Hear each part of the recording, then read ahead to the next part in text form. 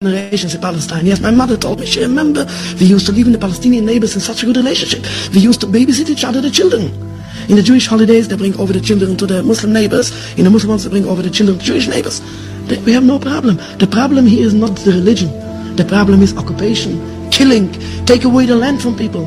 This is the problem. The problem completely. The Palestinians don't hate Jews. They hate occupiers. No difference if it's a Jew, if it's a French, it's English, no difference. The same hate they will have if the Japanese will come into the Holy Land and take it over. And the same thing will happen here in England if somebody comes to take it over. 100%. This haven't got nothing, but the Zionists try to do it. No, this is anti-Semitism. No. This is the old anti-Semitism. This is completely untrue. It's completely untrue, and we have to bring this to the attention to know the problem is not the religion. The problem is the occupation.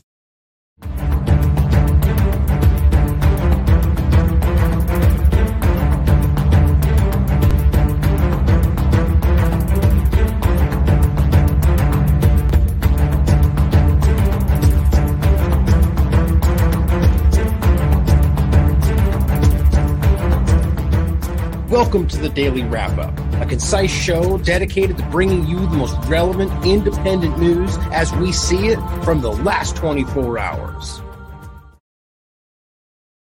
Tuesday, November 28th, 2023. Thank you for joining me today. Going to do four main focuses, or really two primary focuses for today's show. One of them is about a claim that has been circulating that I've had kind of on the side for a few days that I wanted to make sure that we researched and, something I've talked about in the past. And this is, as the title says, the open secret of a couple different ways I framed the title. I forget which one I ended up with, the stealing of Palestinian organs. And really, we'll get into something that goes well beyond occupied Palestine and into the world in general, and the worldwide organ trade and the illicit organ trade, both of which the Israeli government seem acutely involved in. But this became a topic yet again, as it has bubbled back up over the years. And every time the ADL and the Israeli government step in and say, this false story is coming up again, and it's insulting and it's racist, except it's completely provable and it's not a false story at all. And we're going to go over how it's been a reality, an open secret for decades. Except today, the conversation came back into play when, remember, we discussed the Palestinian bodies that were stolen from Al-Shifa. And again, I argued a potential false flag.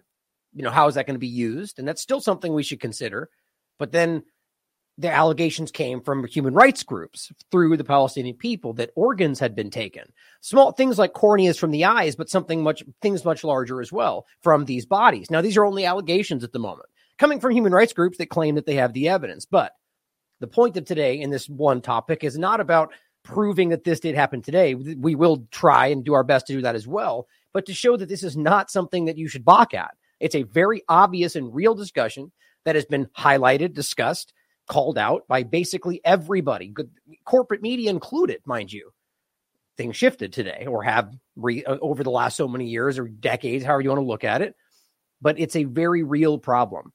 Vanessa Beeley and I have talked about this discussion of the illicit organ trade during the war on Syria, an ongoing war in Syria, and how there was a huge problem with trafficking, with the missing children that, of course, the Western powers didn't care about. They'd care about it if it was somewhere else, of course, but not there. And the question then becomes, is that just a byproduct of war, or is that something else that's always present, that is being driven into reality by the very people that are profiting from the war, if not driving it into reality?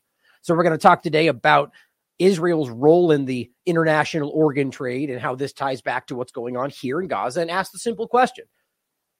Are they simply taking advantage, assuming, for those you haven't seen the information yet, assuming that you see what I'm going to show you and you believe that it is accurate, I believe that it is. The question is, are they simply benefiting from the massacre they're committing as the Israeli government, which is, talk about horrific genocide, and then trying to profit from it is even worse. Or is it something that is being done for that reason? I don't believe that's the case, because I think there's a lot of moving parts, a lot bigger aspects to what's going on, but it's something we should ask. If not, at the very least, situationally, was that hospital attacked so this could happen? Were all these children taken so this might be possible? These are things that we should ask, especially today when we're catching people lying. Now, we're also going to talk about illegal settlements in the same kind of realm of the conversation, and you'll see how they intersect. something that you're all very well aware of. We've talked about this long before October 7th, probably since I've ever been doing this work, or really, I think since I truly understood the dynamic of occupied Palestine. The settlements are a standout part of this that are really ridiculous because the United States government, for example, has always maintained that these settlements are illegal, yet they never do anything about it. Even right now, calling them out, saying, please don't do more of that. They're doing more right now, mind you. They're already passing legislation to get more settlements in the West Bank while this is going on. That's illegal. Nobody cares. And we're going to go into why that's important to the conversation today. We're going to talk about, assuming we have time to get to it, I believe we do with what I've slotted, we're going to talk about Elon Musk going to Israel and getting the IDF tour, of course, not seeing any of Gaza and what they've committed there, and getting the walk around tour saying, here's a terror crib. Right. And here's a fan. Here's an information. Here's how we'll contextualize these things that are meaningless unless we tell you what you're looking at. You know, the same people that have been caught lying about all of those things. And we'll go through how that's going to build into the future of what's going to happen in this topic. We're also going to get into a couple more points about the prisoners from both sides and some in developing stories around that and what it means and what it shows us. More people saying that they were treated kindly. Now, as well as a few examples that I'm still trying to verify at the moment. People claiming that they were abused. And what I've gotten two different versions. I've gotten examples of people that are only in Hebrew that I can't speak and I can't find someone to verify, at least not today. It's weird because they seem to challenge basically everybody else. The very publicized examples of many different Israelis that to this very day say they were treated kindly by them. Doesn't mean that they're not capable of doing terrible things to somebody else or that they did that so they would say that. Who knows? But what's interesting, I've seen examples of the same kind of accounts you'd expect, the ones that have been caught lying over and over, now putting forward a still shot of a person and saying, here's what this kid said they did to him. And I haven't been able to confirm it. Weirdly enough, the other ones are really easy to confirm as they're being talked about in all the corporate media. I have a sneaking suspicion that they might not be real. But this is a day-by-day developing information story, so let us know what you're seeing. Again, I would not be surprised if Hamas was abusive to some of these people. It wouldn't be surprised if, as we have well proven, that Israel is abusive to plenty of Palestinians. It's a very obvious thing, but we want proof, and that matters. So we're going to start today with a couple of foreign policy points that I think are important to make sure you guys see that are related to the bigger story. The Cradle writes from yesterday, Washington concerned over Turkey military exports to Russia. Now, why I think that's important is just to show you the bigger hypocrisy of it all. Turkey's a NATO ally. Erdogan has been very outspoken about this being genocide, that Israel is an illegal state, like just completely not pulling punches. What's interesting to me, though, is right now the reason Israel continues to claim they can bomb Syria, even though there's literally no legal justification for what they're doing, period. No matter what you want to scream about, terrorism, that doesn't give you the legal justification to bomb an international airport. Obviously, that's not what's really happening. The point, though, is that their argument is we're bombing because of Iran and shipments of weapons. Okay, well, that's legally allowed between those allies, but that's beside the point. It's interesting that their whole reasoning is that, well, the weapons are going to be used by our adversaries. Okay, well, are you going to start bombing Turkey? Are you going to bomb a NATO ally now? I mean, it's the same justification. So all that really shows you is that there are different allegiances that allow you to break the law or allow you to do the thing, whether it's illegal or not, that the other guy can't just because we don't like you. Rules-based international order. Yeah, really. I mean, I'm so glad the world has seen through this immediately. As people keep saying, one of the earliest casualties of all this was the illusion of Western humanity, Western, international law, whatever they keep saying, because it's obvious. And that doesn't mean individuals, mind you. That means the governments we're talking about. The point here is to show you that Turkey, seemingly has, as they've always done, whether it's been Syria or anywhere else, it's very strange how they just kind of do what they want and everyone lets it happen. But anybody other than them, there's different dynamics and different groups in similar situations, but this is just a standout. Now, that doesn't mean it's not going to shift. But all I want you to see is that they can happily deal with one of the lead adversaries of the U.S. government. And they'll say something about it. I'm sure there's pressure, there's talks, but Erdogan has been pretty clear over the years that doesn't really seem to matter to him, at least outwardly, even though they literally threatened to not attack, but seemingly that's what happened. Germany with Russia. attack the Nord Stream pipeline, right? But see, you get the point. Overall, it's just hypocrisy, and it has nothing to do with what's right, what's legal, who is supporting terrorism. It's all about their agenda at your expense. That's government for you. Now, another point, I saw this, and I haven't really gone too deep on this just yet, and this is going to develop, quite frankly, my false flag lie, don't believe it hair stood up immediately, but that's just my personal opinion. Pennsylvania water system hacked by Iranian-backed hackers.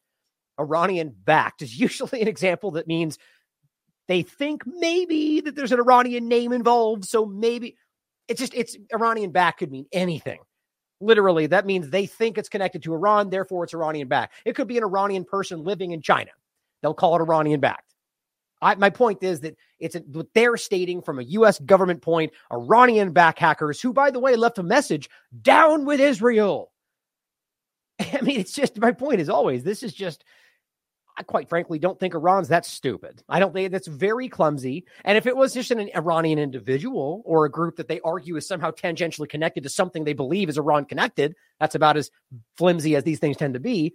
The point is, doesn't then prove that Iran is in any way connected. But this is all already being used by right-wing pundits, by Israel, by the United States to say, we told you.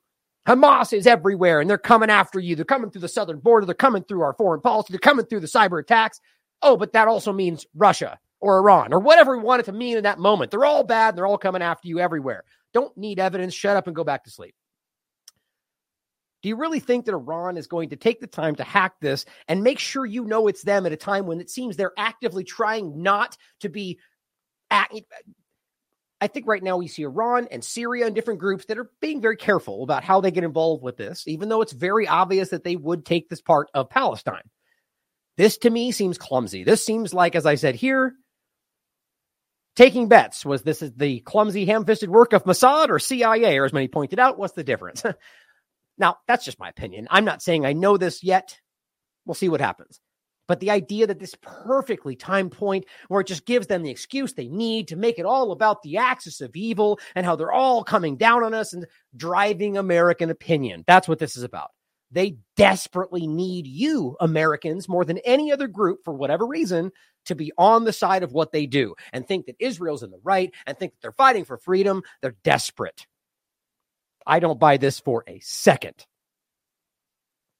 Now, to get into a main part of the show today, I want to talk about the settlements, and I want to talk about from there into the point of both what's going on with the children before the ceasefire. As I told you, the point that I wanted to get into that I was trying to call out early. I posted this on the 27th, the day before, or excuse me, this one. I posted this on the 23rd. As I said, I've seen 6 different videos now from the last 24 hours, the day before the supposed ceasefire, showing the IDF detaining children. I didn't have the numbers yet, but I said, I think this likely explains the so-called delay, which nobody really knew why that happened in the, quote, ceasefire, as Israel was scooping up enough new detained children to exchange. Now, at this point, I was just thinking, whatever the reasoning was, we're giving up children, so let's take more of them. That sounds like a very Israeli Zionist government thing to do. But even just petty mindset. But then today's conversation opened up a whole other angle to this in regard to trafficking or organs, all this different stuff. I'm not saying that is what happened, but just opened up the possibility of my mind to this. Now, on the 23rd is when I called this out. Now, my point is we'll get into today, as I linked to here, this was from the 27th where we have Al Jazeera and plenty of other people making that same point with numbers. And we'll come back to that. As I just said, this is what I was trying to highlight for everybody the day before. As always, demonstrating our value. If you believe in this platform, you would have known about this interesting point that seems to be currently flourishing through the independent media if you're watching The Last American Vagabond last week. I think that's worthy of pointing out. Now, we're going to start here with a clip that was shared. I don't know why there's some interesting differences between the platform on your computer, on your phone. There it is. CJ Whirlman, which seems to disappear in a second, I bet. I don't know why it does that sometimes. Well, there now it seems to be staying. Okay, so this is where I saw it from, this account right here. It's a video, and this is a Harvard. Let me get to the spot where it pops up right there. Ruth Wise, Harvard University. And it says that she's a professor emeritus of Yiddish literature, I believe. Now, what she's saying is very interesting. She's speaking at this American Jewish kind of like meeting where they're talking about, as American Jews, what their responsibility is. I find this very interesting. There's a lot of this. Now, from my perspective, this is about what I would argue is a Zionist manipulation of what they have created in regard to what some Jewish people, I think it's a very rapidly diminishing number, believe is their obligation, which is really about the Zionist project and not really the idea of Judaism. But see, that's the manipulation. But listen to what she has to say, and this will make more sense. You will say, what? You want us to make you look good? That's not my job. Your job is to make us look good. Our job is not to make you look good, American Jews. What do you have to worry about? Yeah, what do you have to worry about? Eh? Does that make you happy, American Jews? What do you have to worry about in your cushy lives? Very strange statement, right? Like this comes from the mindset, in my opinion, of that specifically outside of the United States, Jews are being persecuted everywhere more than anybody. I don't agree with that. I think there are people that are racist and their persecutions towards ethnicities or anything, even today, white people, all over the world in different ways. I think today more than ever, these things are beginning to highlight that this is not, like, for example, as Alan McLeod pointed out, the ADL came out and said, we've seen a 400% spike in anti-Semitism. And then it was revealed that all they did was label literally every single Palestinian protest or Palestinian engagement as anti-Semitic. That's not true. In fact, that's wildly dishonest. Most of them, or I shouldn't say a lot of them, are Jewish organizations. So that's the point about how that gets manipulated. So the idea, well, anyway, let's let her finish. Your job is to make us look good. And here's how you do it. Every one of us has to serve 3 years in the Army, 2 years in the Army, some of us 5 years, and then for the rest of our lives, you have got to serve 2 or 3 years in the army of words. You've got to learn to fight the political battle, which is even more important at this point than the military battle. We just talked about the Hasbara, right? I mean, that's essentially what we're talking about here. That we are. We'll fight the military battle. We're not asking you necessarily to come and be lone soldiers, although not necessarily. Some of you can. You've got to learn how to fight back on the campuses, how to make the arguments. Mm-hmm. Now, they keep shifting. You know, the ground keeps shifting under us. They keep changing the language. Intersectionality wasn't even a word 10 years ago. Now suddenly it's intersectionality. You've got to stay on top of it. And you know how we train for the Army? We don't train for defensive warfare. If the war against Israel ever had to be fought on Israeli soil, do I have to tell you? It's an impossibility. Samson option is probably what she's just alluding to. But either way, the point is what she's saying is we don't train for defensive warfare. Yeah, we know that. We know that. It's attack, right? That's been very clear. The Zionist government is about aggression. It's very similar to what the U.S. government does. But it's very unsettling what she's saying right here. I argue they never expected this to be something publicly shared. You're basically saying you need to, as Americans, take surreptitious action, whatever word you want to use. You are actively online spreading. You could argue you agree with what you're being told to spread, but that may not necessarily be the case. They're simply saying it's your obligation to share what we argue is our reality on campuses to influence other people's opinions on behalf of the state of Israel. And just because you frame that as the state of the Jewish people, you're talking about a foreign country with a foreign military and a foreign intelligence apparatus run by a Zionist government who is influencing Americans to then go around their colleges and tell them what they're supposed to think about Israel. If just pretend that was Russia, pretend that was Iran. The fact that you think one is concerning and not the other is exactly the problem. That's crazy to me. And it is happening publicly in real time. So it's the same thing. Don't let the war of words ever be fought about Israel's nature. Let it be fought about why you can't accept Israel. Why? Right. Don't talk about what they're doing wrong. Let's spin it around and make it about why you're racist. Why can't you accept that they exist? I'm not talking about why they exist. I'm talking about the fact they just murdered children. You're a racist. That's the game. Why you have to single out this tiny people. Try to find Israel on the map. It's hardly there. You know, we used to play this game, Where's Waldo? Where is Waldo on the map? Are you going to really tell me that this is the country you want to blame? Right. So you abuse the idea that they're so small. How do you think they're making a difference? You're lying. She knows she's lying. Let's be very clear about that. That is a dishonest tactic to derail the conversation away from what you're pointing at, to suggest that you're somehow racist because look at this tiny country. You think that's what you care about? At the point being, you're damn right we should, because they're outlining how insidious this really is. Push the young, teach them how to defend by attacking. Teach them really what one says, as in fencing. You've got to do that. You've got to make demands on them. They've got to serve for 3 years in the army of words. Wow.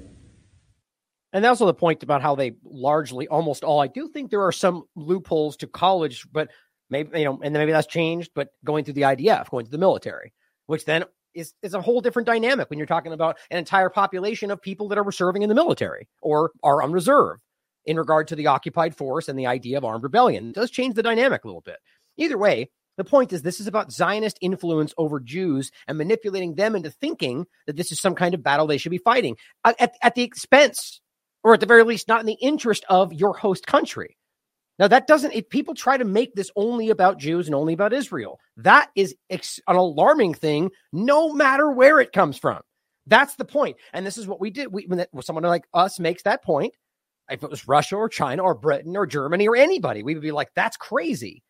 And they reroute it back to, you're just a racist and you hate Jews. And this is how this game goes. Instead of trying to highlight that what they're doing is the largest example of everything we pretend we're trying to defend ourselves against. It's alarming. Here.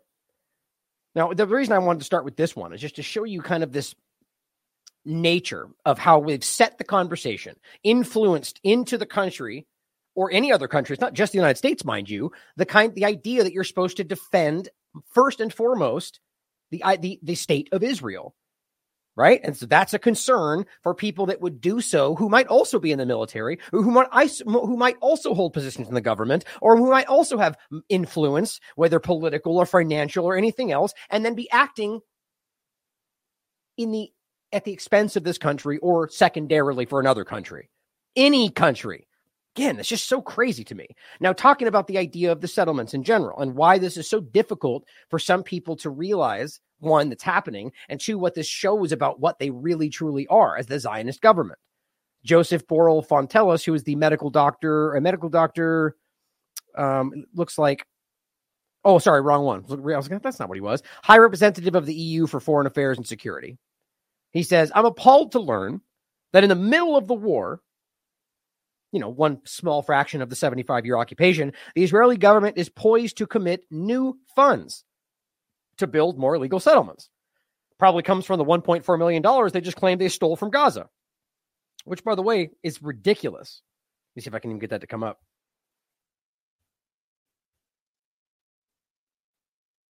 No. Let's see. Now, I talked about it yesterday or the day before. They said it was Channel 12 Israeli platform said that they claimed that they seized $1.4 million, or I think it was 5 point something shekels from Gaza, from a place that is in an open air prison that is under occupation, and they're gloating about taking funds from these people that can barely feed themselves. It's just horrific. It says this is not self-defense and will not make Israel safer. The settlements are grave international human rights, IHL is international humanitarian law breach, and they are Israelis' greatest security liability. That's the point that a lot of Israelis make, right? The fact that's what that clip that I played in the opening, I'll play again in a second. It's not about Jews or about Israelis. It's about the fact that you hate your occupier, which is an illegal occupation, right? So you're continuing to take land and continuing to do which everybody, including the U.S., deems illegal, and then get outraged when somebody pushes back. Here is what Allison Weir says. It's just a small clip about, discovering this old, I think this is an old, maybe a decade or a little bit less, saying that, it's about when she discovered what Zionism was. That most people don't even understand that we're not talking about anything other than Zionism. First things I learned was that when I was born, there was no Israel. So where did this come from? Well, what I discovered was that there was a movement that began over a century ago and began operating in Europe and in the United States. It was and is a political movement that has profoundly and negatively impacted our country. It has tragically impacted the Middle East, and it has dangerously impacted the entire world. And yet most of us, I think, have never heard of it and could certainly not define it. It's political Zionism. This was a movement to create a Jewish state in Palestine. It began in the late 1800s. So, on that note, right, the idea being that this stems from an illegal occupation, which, by the way, for anybody still pretending that's not the case, it's at what point, if every single entity that we were always told are the ones we're supposed to look to decide that, which, by the way, we never should have been blindly trusting. Question everything means question everything. But all the ones they've told us in the past, the same point they make in regard to whether this is genocide or whether it's a war crime. All of them are telling you this is occupied. And by the way, including the United States, they just don't say that out loud, and they quibble about it now today especially. Historically, it's obvious. You can try to play the game to argue that only Gaza was occupied and they pulled out. That way it's not occupied. It's all occupied. It's all Palestine that was taken. Then Gaza is part of an open-air prison that was a particularly terrible spot, and it still maintains that day. But just because they pretend they pulled away from it, it's still within occupied Palestine, and that's still part of it that they still control. So it's all an illusion. The point, though, is that knowing this is where it stems from, Syrian Girl makes an excellent point, which interestingly changes the whole dynamic. She says, well, it might surprise you that Hamas never invaded Israel on October 7th. What they did is went into areas like Ashkelon that are recognized internationally as Palestinian land, even by the United Nations. So isn't that interesting? So what we're talking about is the fact that when on October 7th, Hamas went into an area, what they effectively went into was an illegally stolen part. All of it is, mind you, but a newer stolen part where this was a settlement that was added on to the areas. And so the point is that ultimately this is, even by the United Nations, recognized as a Palestinian area that was illegally settled by colonial settlers. Isn't that interesting? So then even more so to the point about the illegal occupation and armed rebellion per the Geneva Conventions, it's even more obvious at this point. That's a very important part of this. Now, for the podcast, she includes some images that you can look for yourself. It's kind of break down like where these things are located. Now, understand that this comes from before this started. It's never stopped. For 75 years, this has never stopped. And I'm going to read you a very important part about the Oslo Accord era and what Netanyahu played what role Netanyahu played in that makes it clear he's always been what he is right now. He's always been what he's doing to Gaza right now from the very beginning. He represents, in my opinion, the Zionist project has always been extremist, but he represents a very rapid and dangerous shift into the most extreme elements, which is why now the Religious Zionism Party seems to be controlling what's happening. But June 26 is when this article's from, before October, obviously. Israel okay's plan for thousands of new settlement homes, which, by the way, defies White House calls for restraint, which is their meek, ridiculous statement of please don't do the thing we all know is illegal, even though Israel knows they'll never do anything about it. So they do it anyway for 75 years. That's the point. So White House knows it's illegal. They state this, and all they do is go, please don't. That's all they do. As it says here, Israel's far-right government on Monday approved plans to build over 5,000 new homes. And you know where they're built, right? On places where Palestinians are removed. It's the only way this exists. They're not building into not going to Jordan. Not going anywhere. They're going into other territory. That's why they're illegal settlements. And they're people that have been displaced before, possibly in the first Nakba, possibly in the process since then. And the way they do, they come and they say, now you have to move again because we want that area for our people. That's what this is. That's why it's an apartheid system. That's why it's racist. That's why what they're doing is illegal. So 5,000 new homes. Many of which are homes stolen, like that famous clip you can see where the guy literally says, if I don't steal it, somebody else is going to. Exactly the point. A move that threatened to worsen increasingly strained relations with the United States. Hardly. They just have to pretend like they care because everyone can see that they have no power over the situation. All they have to do is stop giving them money. They never will do that. Now, that's just a quick point that I feel like I have something in there I could get to, but then this brings us to today or yesterday. Truth Out reports Israel poised to vote on budget plan that funds illegal settlements in West Bank. Just to show you that what he was saying is definitely true, that they're now continuing the illegal act. But the point is during what's going on. So they're so completely unperturbed by everything going on that they can just take other projects. By acting like the victim and like you're the one defending yourself. Meanwhile, you're genociding a group right here while building illegal settlements. Sure sounds like you're struggling, right? The point is obviously they're taking advantage of the situation. And this is why they've been bombing in the West Bank. This is why they've been killing people in the West Bank. They have been moving and displacing people in the West Bank because they are at war with Palestine and always have been. Israel's war cabinet is expected to approve the proposal, which, by the way, we already told you this, includes funding to arm the settlers who have already been pillaging, raping, murdering, blindfolding, urinating on, branding all the people that we've seen in the West Bank. That's corporate media reports, mind you. We just read that directly from Amnesty International. Those are the people that have been historically and documentably hurting and abusing the Palestinians in the West Bank for a very long time. And what do? Make it official. You think the UN and is the US, you don't think they see this? They do. They don't care. If you've never seen a better example of how they literally don't care about the laws they pretend and force down the throat of their adversaries, it's right there in front of you. So they're going to displace more people while this happens. Now, I'd like to play this clip again for those that just maybe didn't hear it when we started. This is coming from Torah Judaism, one of the most prominent groups that are speaking out about why Zionism is not Judaism. Why, in fact, it is a manipulating Jews really at their own expense. And a lot of people are seeing this today. A lot of Israelis, largely because of October 7th and how obvious it was that they were involved. And we'll get into again today. There's another point coming from Gray Zone about how even more obvious it is that they shot their own people knowingly, it seems. Hannibal Directive and so on. We've talked about all this. So Palestinians, Israelis, people around the world, they see you, Zionism. They see you. And they understand, finally, what is really going on. Here is an Orthodox Jew, part of Torah Judaism, telling you that before Zionism, things were different.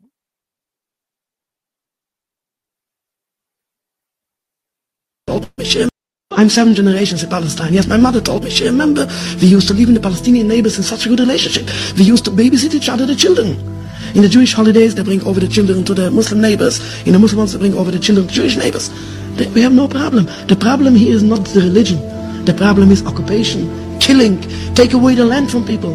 This is the problem. The problem completely. The Palestinians don't hate Jews. They hate occupiers. Occupiers. No difference if it's a Jew, if it's a French, it's English. No difference. The same hate they will have if the Japanese will come into the Holy Land and take it over. And the same thing will happen here in England if somebody comes to take it over. 100%. This haven't got nothing, but the Zionists try to twist. No, this is anti-Semitism. No. This is the old anti-Semitism. This is completely untrue. It's completely untrue. We have to bring this to the attention to know the problem is not the religion. The problem is the occupation. Now, for all those, even some in the chat, that would make this only about Jewish people, you just can't pretend that's the case when you can prove that there are Jewish people who are actively calling out what we're dealing with. In the sense of specifically the argument about Israel and what it's a problem because it's very obvious that there are people who are trying to redirect all of this towards that group, which, by the way, is a Zionist manipulation. That's the whole point.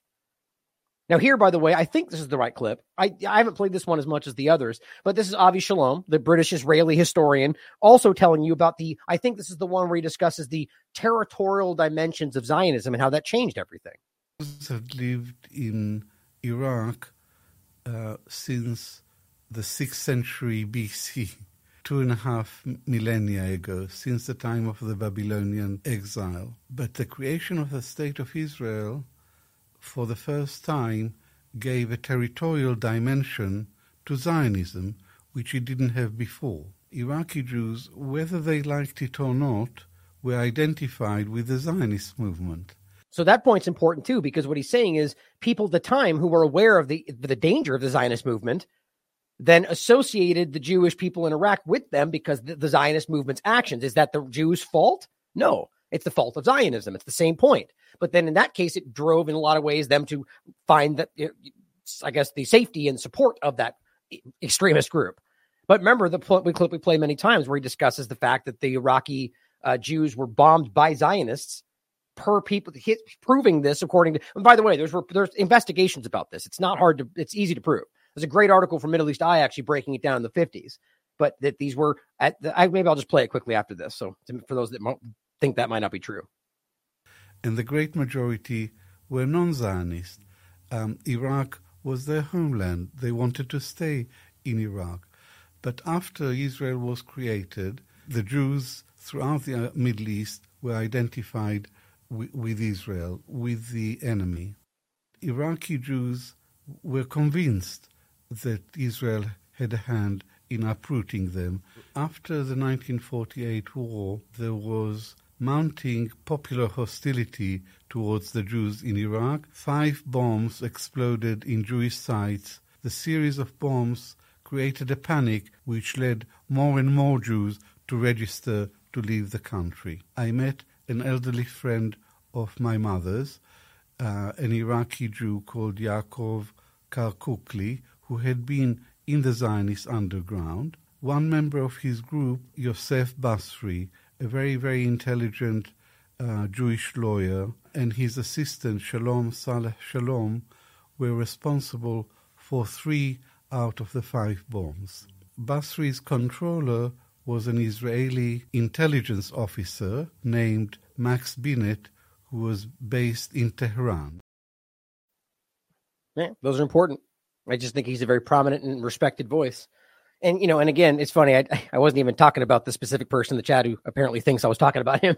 But yes, definitely people are all saying that. Right. So he just says no one is saying that. They definitely are. I've dealt with them. I mentioned the Handsome Truth guy and the GDL and those groups like that. That's exactly what they're saying. I think they are absolutely a intelligence apparatus manipulation. That's what I think, at least in some larger way, not everybody involved. There are absolutely racists in the world. But on the point about the West Bank, right, and the idea of the settlements themselves, which we'll get into more in a second, let's realize, I wanted to remind you, we pointed this out the other day. This is from Daniela Modas, just pointing out the U.S.-backed occupation forces have launched airstrikes targeting a home in Jenin, the West Bank refugee camp. Occupation forces are preventing ambulances from reaching casualties at the site of the bombing. Here we have Israeli forces carry out deadly raids in the West Bank amid the Gaza truce. 239 people have been killed in the West Bank, right? Now, look, the argument that there is no Hamas there is a true point. Now, it doesn't mean there aren't people that support them or that there are not people that are allegiance of the argument that there is some kind of tunnels or installation. That's not true. I don't even think Israel makes that argument. But the point is they just shake the Hamas and they work with Hamas. And these are allegations that nobody ever asked to be proven. And they just murder people all the time. This is, again, the reason this is so easy to say, it's because you have international groups and the United Nations, people like that have been calling this out for years, but not doing anything about it, though. You see, that's the problem. They don't, just like what Sam Husseini keeps pointing out. Why don't they initiate the Genocide Convention? Why isn't anybody calling for that? I honestly believe that they were willing to step out in the light and say, bad, but don't take it the next step further because I think they know there will be repercussions. From the power structure, from the U.S. government, from plenty of things. But here, Glenn Greenwald plays an interesting clip, says interesting and quite earnest discussion by Adam Freeland, who I'm not familiar with, of what he was taught as an American Jew from birth to believe about Israel, what almost all American Jews are taught to believe from birth, and how his first visit to the West Bank caused him to repudiate those views, right? Not the IDF tour through the kibbutz that Elon just got, but an actual view of the West Bank, an actual view of, his case, he just saw the West Bank. Imagine seeing Gaza. That's why it's so important to people like Eva Bartlett, Vanessa Beeley, or Abby Martin, who have been there, right? Who have seen it, who have covered it, who have documented it. And now I think all of them aren't even allowed back. But just the West Bank. And listen to how this changed his opinion. I argue because he has a heart. He has compassion. You brought it up. No, but we went to the settlements, and I was like, to that point, I was a fucking Zionist. I was there right after they disengaged from Gaza, right after they cleared out Gush Katif and Sharon left.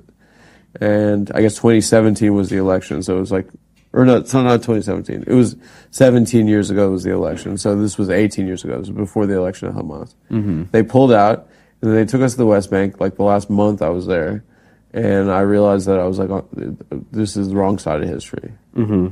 And I saw, like, you look down at the Arab village that was underneath where this fucking settlement was, and you see how these people are living under constant surveillance and they're being fucking demeaned and dehumanized. And then you see these fucking guys like building these tract houses like they live in fucking Orange County. Mm-hmm. You know, in the middle of like this political reality, which is brutal and fucking like inhumane. And I lost it. I lost it then. And I went back and I told my parents, and we got in big arguments. I was like, you know, this is what we were told was important, was to support fucking Israel so the Holocaust doesn't happen again. That's what we were told. Mm-hmm. And that's what my parents were told when they were growing up. And they knew survivors, you know, and it freaked them out. And I understand why there's like this like narrative in the Jewish community, but like that doesn't make Jews more safe. You know, it's a failure of a project. And then now we're seeing like this fucking bloody reality. And yeah, but the response is crazy because the response is insane. It's like the idea. Like seeing Joe Biden saying he doesn't believe the death tolls, that really broke me. Well, they're panicking now. Did you see? It's everybody honest sees through this, which, by the way, I believe is the vast majority of people. But of course, the point, right, is the whole never again, right, unless or only if. Right, because we're watching it play out right now, right? It's obviously it wasn't never again, clearly, unless there's some kind of caveat to that statement that we don't understand. But this is obvious. Now, here's an important article. This is from November 26th this year. What does history suggest about Benjamin Netanyahu's vision for Israelis and Palestinians? This is from ABC, but it's Australian ABC. We already told you, right? Less than 4% right now of Jewish Israelis. Which is, it's just so fascinating to me how obviously racist this is. So it's weird how it matters more to poll only the Jewish Israelis. Because it's obviously a relevant point because of the way they frame themselves, right? The Jewish Israelis have far more influence and ability to, it's just so obvious what this is. And it's not a knock on Jewish people or Israelis. It's a knock on the government that has created this apartheid reality. But the point is, they're stating 4% of Jewish Israelis rate him as not a reliable source of information. Or, only 4% rate him as a reliable source, meaning that 96% of the country, or specifically Israeli Jews, don't believe he's honest and believe he would lie. That's very important. There was just clips coming out of protesters, both in, I think, New York and even Israel, saying the same things. And yet our government is telling you to blindly go along with his entire agenda. It's just mind-blowing. But it says this comes as concerns are growing internationally about how Israel's conducting this war. The speed with which children are dying is astounding, with almost 1,000 children and babies reported to be killed by Israel on average every week. But they're doing their best. This is why nobody's believing this. This is grotesque. I mean, even if you believe they're doing their best, then the historical logic would be then just stop right now. Stop what you're doing, because clearly this is unacceptable. The casualties in this are unacceptable to anybody anywhere other than you. What does that tell you about them? It says, and then there are the premature babies who have died because the water used with their formula was contaminated, which, by the way, is not unique to post-October 7th, due to Israelis' reluctance to allow fresh water into Gaza. Yeah, real reluctant to allow people to not starve to death and have fresh water for 75 years, or rather more so post the open-air prison scenario. But it says Israel's conduct of their war is increasingly being challenged. At first, Israel urged Palestinians trapped in Gaza to move to the south of Gaza, a small area about half the size of Canberra in Australia. But many Palestinians, of course, were killed as they headed south, as if we don't obviously see what that shows us. Literally murder them as they take the safe route. Literally bomb them in the safe location. But we're all confused and baffled by it, right? Just like we're baffled by the vaccines. Now, Israel is telling them to move to a tiny section, this is new, in the southwest. Yeah, so just like we were all telling you, they're not going to be allowed back to their homes. Now the area of northern Gaza they've taken is now Israel's. This is always what the plan was. They just lied, obfuscated, and Biden comes out and tells you about 40 babies again, and just keep pushing the story until they get what they want.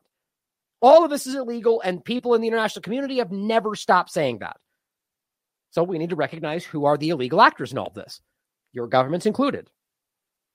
But now they're telling them, okay, you're in the south, and we've been bombing you the whole time, but that's your humanitarian area. Now they're going to say move to another 14 square kilometer area. That's it. That Israel has now decreed as safe. As safe as the safe route they currently are bombing. Nobody knows how many of the Gaza 2.3 million civilians will follow that warning. But and by the way, why would they listen now since they've already been killed and watch people get picked off as they walk down the street? But it says, but even if not all of them take up the warning, hear this, people, it is physically impossible to herd 1 million or 1.5 million into 14 square kilometers. But you know who doesn't care? The U.S. government. The humanitarian world, they don't care. All they're saying is keep going after Hamas, when they're obviously not going after Hamas. As Sam Husseini pointed out, can you tell me how many Hamas members they've even killed? Can you show me an image of one? Nope, not one. Netanyahu's spokesperson, Mark Regev, said that tens of thousands of people can fit into this space. And he's, quote, pretty sure that the people who moved there, quote, won't have to move again. Oh, that's nice. We're pretty sure we won't displace you for the 14th time. We're pretty sure. But so hear what they're telling you.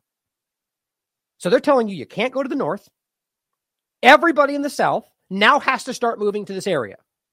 And they're openly saying that tens of thousands can fit there. So do you hear what they're saying? We're only going to allow tens of thousands to remain in this one small spot. That is your future. Everybody else will either be killed, pushed into the sea, or driven into Egypt or somewhere else. There's no way you misunderstand that. They're telling you that. This is exactly what we were all warning about. This is one of the most obvious criminal actions I've ever seen in my life. He told the BBC that, quote, hopefully the area's people are being urged to move to, the people being urged to move to that area, they'll have tents and a field hospital. So giving them some meek middle, like things that they already had in the areas exploded, but much better, and to maybe convince some of them to go into this area where they're now, this will be the new Gaza, right? This will be, but only allowing tens of thousands. So it'll be much easier for them to control. You won't risk the idea that you're suddenly now losing the Jewish majority in the area. This is what's going on. All at the expense of actual Palestinian people and their children and their livelihoods and their homes and, displacing them and everything else that's been going on. Understand this, because I guarantee this will become more of a prominent talking point in the next so many days. As usual, you're going to hear it here before most. And the reality is that tens of thousands will be left and the rest of them will be killed or driven somewhere else, just like we've been warning. Regev, originally from Melbourne, is appearing on TV sets around the world trying to manage Israel's international reputation. After 6 weeks of images of dead and injured babies and children, the rhetoric of even Israel supporters is hardening. Now, it says, who is Netanyahu? It's funny how that's just the opening. Why that's not a huge story right now is beyond me. That's wild. We will come back to this. Because let's put it this way. As I keep saying, my interest right now is to save lives. There's a lot of other stuff that we should be talking about too, but this is so pressing and so dire and so immediate. This is the next thing. We need to stop this from happening. And I'm not saying that because you're taking a side or because you think because these are human beings who are being kettled and manipulated and murdered in front of our eyes while the international human rights rules-based order is telling you it's the right thing to do. It's the good thing. It's the moral thing to completely genocide this population and kill all their children along with them. It's the right thing. It's internationally protected, apparently. So under who is Netanyahu? It says Israel has been dropping almost 1,000 bombs a day. But tactically only hitting Hamas, we're told. Even though they told you it was the focus was destruction and not accuracy. It's just amazing how, and again, this is why everybody sees this. In case those who hadn't seen it from the beginning, here's the article from The Guardian. Emphasis is on damage, not accuracy. On the 10th. And we've seen that as your governments lie to you about that. It says, in terms of Hamas, despite Netanyahu's personal popularity being low, he is reflecting public sentiment. The idea just that they want Hamas taken out. Now, that's not inaccurate. Obviously, I think the vast majority of people in Israel want to get some revenge for what happened to them, want to stop Hamas from doing something in the future, and so on. It says, in the weeks that I spent in Jerusalem, the writer, Asjad and Surat, following the October 7th attack, he said almost every Israeli he spoke to wanted Hamas to be disabled from launching such an attack on Israel. Although there is debate among Israelis as to what exactly that means and whether that is achievable. Very different than arguing carpet bombing exactly where their hostages are being held, their prisoners are being held in Gaza is the right thing to do. But of course, that's how it gets framed. They say everyone supports getting Hamas, and this is the only way we're going to do that, so everybody supports what we're doing. That's not true. They are screaming about help getting their families home, not continuing to bomb. The point then is once we have our families home, then I would argue most of them probably wouldn't quibble about that. But the point is they are not on the same page right now. And yes, his popularity is very low for many reasons, but let's not forget this point again. As even Haaretz called out on 2 days after their supposed 9/11, making clear you understood. In March of 2019, Netanyahu said on the record, quote, anyone who wants to thwart the establishment of a Palestinian state, which they do, despite what Biden tells you they say, or what Trump tells you they say, or what Obama tells you they say, they always have said they do not want this, and they've taken surreptitious action just like this to stop it from ever happening. Forever. And I'll make that point clearer in a second. But anyone who wants to do that, to thwart Palestine, has to support bolstering Hamas and transferring money to Hamas. Quote, this is part of our strategy. So all these people lying, all the Ben Shapiros that act like this isn't true, it's obvious they were funding and arming Hamas. As David Smith pointed out recently, because they wanted to keep them divided. Get Fatah power in West Bank and get Hamas power over here, keep them at odds, so therefore they're always divide and conquer. We don't have to worry about a Palestinian state. That's the point. So the point here is that if you can recognize he has been the one keeping them in power, that is why the Israeli population, who, by the way, is very aware of that, don't want him in power and don't want what's currently happening. This one, just for those, this is the point to show you, even from times of Israel, the day afterward, October 8th. For years, Netanyahu propped up Hamas. Now it's blowing up in our faces. You can't pretend this doesn't exist. Now, under this, it says the handshake that brought hopes for peace. Now, this goes back to the Oslo Accords. For those that it's worth researching if you aren't familiar. But this was an earlier, I think one of the earliest, if not the earliest, discussion about a peace plan, about two-state solution, about drawing these are the lines they still point back to for what they argue we still want, even though Israel has never wanted this, and you're going to see that right now. Or rather specifically, factions of this government have been very actively not allowing this. Now, Yitzhak Rabin, the prime minister of Israel at the time, was meeting with Yasser Arafat and was being mediated by Bill Clinton in this case, but specifically the United States. Here's one of the famous pictures. Now, as it says, Netanyahu lobbied against this the entire time. And at the time, he was the opposition leader, so he wasn't in a leadership position just yet. It says one of Israel's most experienced journalists, Akiva Alder, watched as Netanyahu campaigned against Clinton's peace process. So just never has he wanted this. Eldar told me, the writer, that in his assessment, Netanyahu was, quote, absolutely complicit in incitement against Rabin. Now, that's the point over here. It simply says where was it? Oh, and this is important too. The Oslo peace process had begun. It says the deal included that Israel would hold off building new settlements in specifically Palestinian territories, which is the only place they want to do it, in preparation for the creation of a Palestinian state. As it says, peace was on the horizon. Finally, the United Nations passed Resolution 181 in 1947 that this land would be divided into a Jewish state and an Arab state to be called Palestine, which, by the way, is just giving them back what they had, but far less of it. But they were willing to do this. Clinton had been brutally clear to the Israelis that there should be no new settlements which eat up land earmarked for Palestinian state. Clinton believed that every new settlement made Palestinian state more difficult because it's illegal, and everybody knows that. So the point is, Netanyahu did everything he could to stop this from happening. In fact, began to incite hate and anger against the prime minister in order to stop the process. As they said, this is what the journalist at the time saying he was absolutely complicit in the incitement. He says that at one rally, Netanyahu was filmed on a balcony addressing the anti-Oslo protesters, many of whom were carrying mock coffins for Rabin, their prime minister, and for the Oslo Accords. Or it says Netanyahu addressed another rally at which an effigy of the prime minister at the time, dressed as a Nazi uniform, was held aloft. See how this stuff has just always been there? Soon after, Jewish extremist Yigal Amir, who was also opposed to a Palestinian state, attended one of Rabin's peace rallies. He pushed his way through the crowd with a hidden gun, got close enough to Rabin, and then fired 3 shots into his back, killing Rabin and Israel's best chance for peace.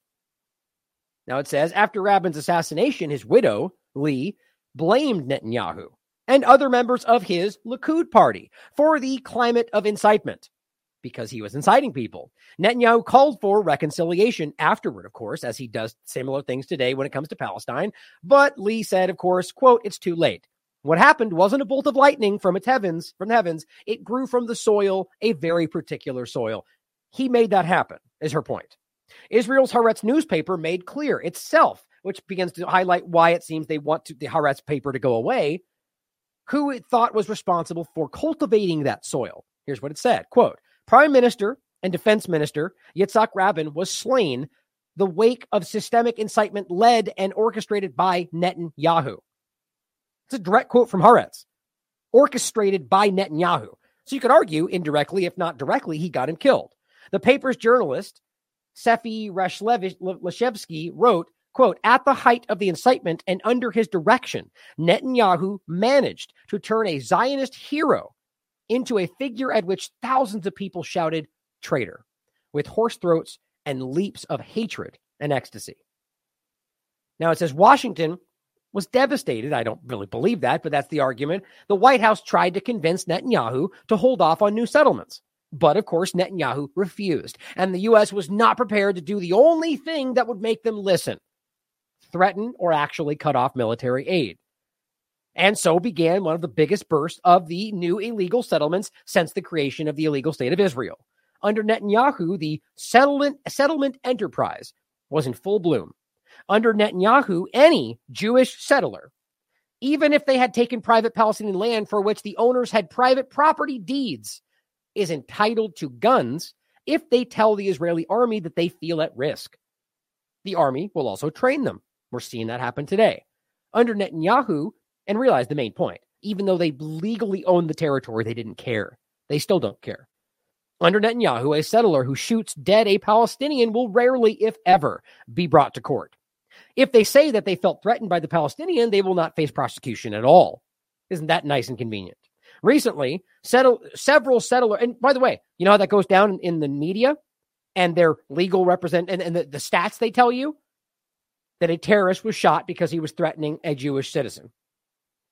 That's how that happened. Doesn't mean it doesn't happen in its own right, but that's how that would get recorded. Several settlers approached a Palestinian who was harvesting his olives on his ancestral grove and shot him dead. They will almost certainly never face any consequences. Palestinians know this, as do settlers.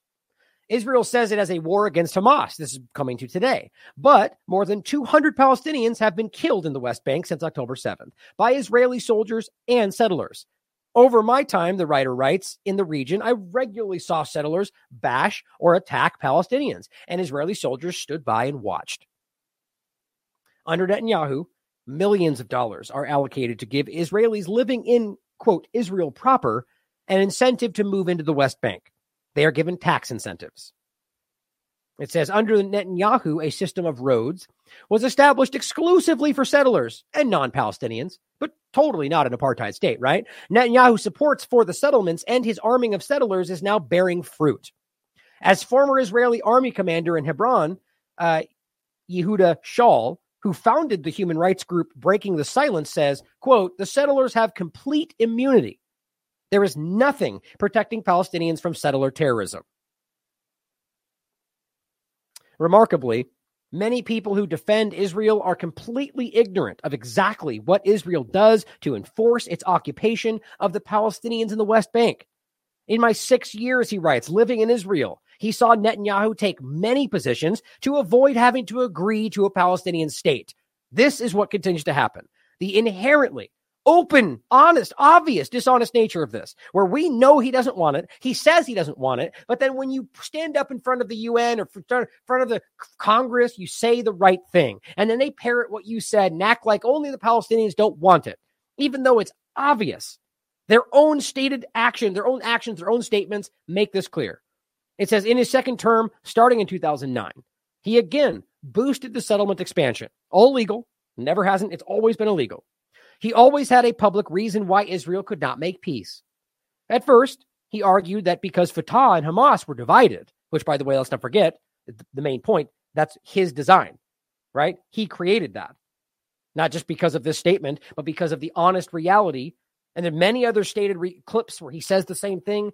It is their strategy to thwart the establishment of a Palestinian state. So the point here is that by keeping them separate, Fatah, West Bank, Hamas in Gaza, keeping them divided, it maintains that strategy, right? So that's what he argues, acting like he wishes it was different, even though he's literally manufacturing that reality. Well, we can't have peace because Fatah and Hamas, they can't work together. That's what Muslims do, right? That's how this goes. Fatah was in power in the West Bank and Hamas in Gaza. Israel could not possibly make peace with divided Palestinians, of course, right? Then the Palestinians tried to form a unity government. His response changed, of course. How could Israel possibly make peace with a Palestinian government of which Hamas was a part? Okay, so it wasn't about the division, right? So now it's about the group you put there. Okay. You see, this is just, it always goes this way. It's sort of like saying, stop acting in violence and do political action. Okay, then BDS, terrorism, right? Like it doesn't matter what their actions are. It becomes the narrative shifts and they frame that as the bad thing. It says, then the Palestinians moved to ensure that none of Hamas nominations in the government had any previous role with Hamas or its military operations. So you'd think, okay, we followed through. Now we moved them out of the way. Okay, can we have peace now? The Netanyahu government's response, how can we believe that those are not real Hamas people? Okay, so they're lying. We don't know for sure. Okay, so obviously it was never going to be allowed to happen. All the while, Netanyahu undermined the moderate faction of the Palestinians, right? That's the main point that Dave made in the interview, or the supposed debate. The point being that they have actively, in every possible way throughout the years, and you could prove this, their own statements, their own documentation, funded the most radical elements of Islam all around the world to, in fact, undermine the moderates because those people did not want to acquiesce to whatever the foreign powers wanted. So they fund the worst of the worst, which will then do what you're, to some degree, will be pliable, right? Are willing to take power if you give them what they want and so on. And sometimes they lose control of these things. But the point is, they created the problem because the people that were there, the moderate faction, didn't want to be controlled. Or, in a general sense. That's how we see these situations in Syria and elsewhere. And when they tell you they're fighting the terrorists, what they're doing is funding the terrorists to stop the people that at least, at minimum, are less concerning than the people they're funding. Now it says every new settlement showed Palestinians that the leader in the West Bank, Abbas, was weak. The Israelis gave the moderate faction no successes, economic or otherwise. All the while Hamas grew stronger, again, by design.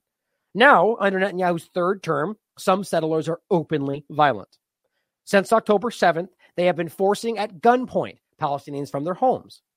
You're not hearing this from Joe Biden's mouth, are you?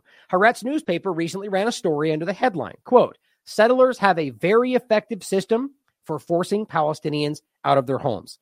Think about how disgusting that is. Almost praising them. Of the increasing violence of Jewish settlers in the West Bank, the paper said, quote, herding sheep into others' fields, preventing access to water, blocking roads, killing animals, and breaking into homes in the middle of the night. Democracy. These and other tactics are part of the daily terror perpetrated by settlers in Palestinian villages. That was written in Israeli corporate media. Haaretz. Isn't it amazing that we don't hear this and we don't care, or people pretend like that, or you get called a racist for even acknowledging it's happening? We're the racist for pointing out this kind of bigotry and apartheid? It's desperation.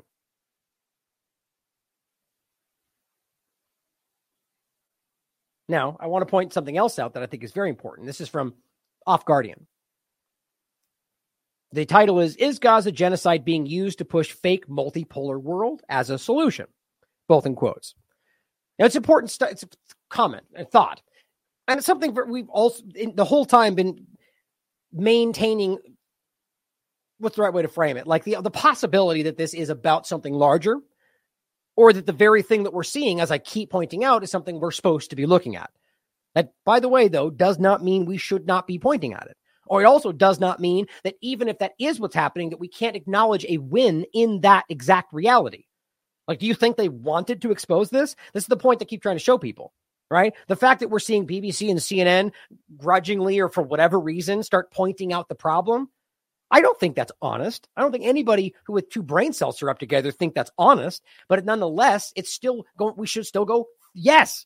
We force them to have to admit that, even if they're going to admit it in interest of their next agenda, or to use that truth to roll us into something else. We just have to be aware of those things. But this, regardless of why it's happening, still from a Palestinian's plight position should be going, yes, finally, we made them point it out. But this is a great point. So the comment somebody sent into the Off Guardian, it says, I see more people now saying the point is division and distraction, and I agree. And it's gratifying to see people waking to new realities. Now, it's not all, we shouldn't always assume that just because something's happening or what we agree with, that it's immediately division.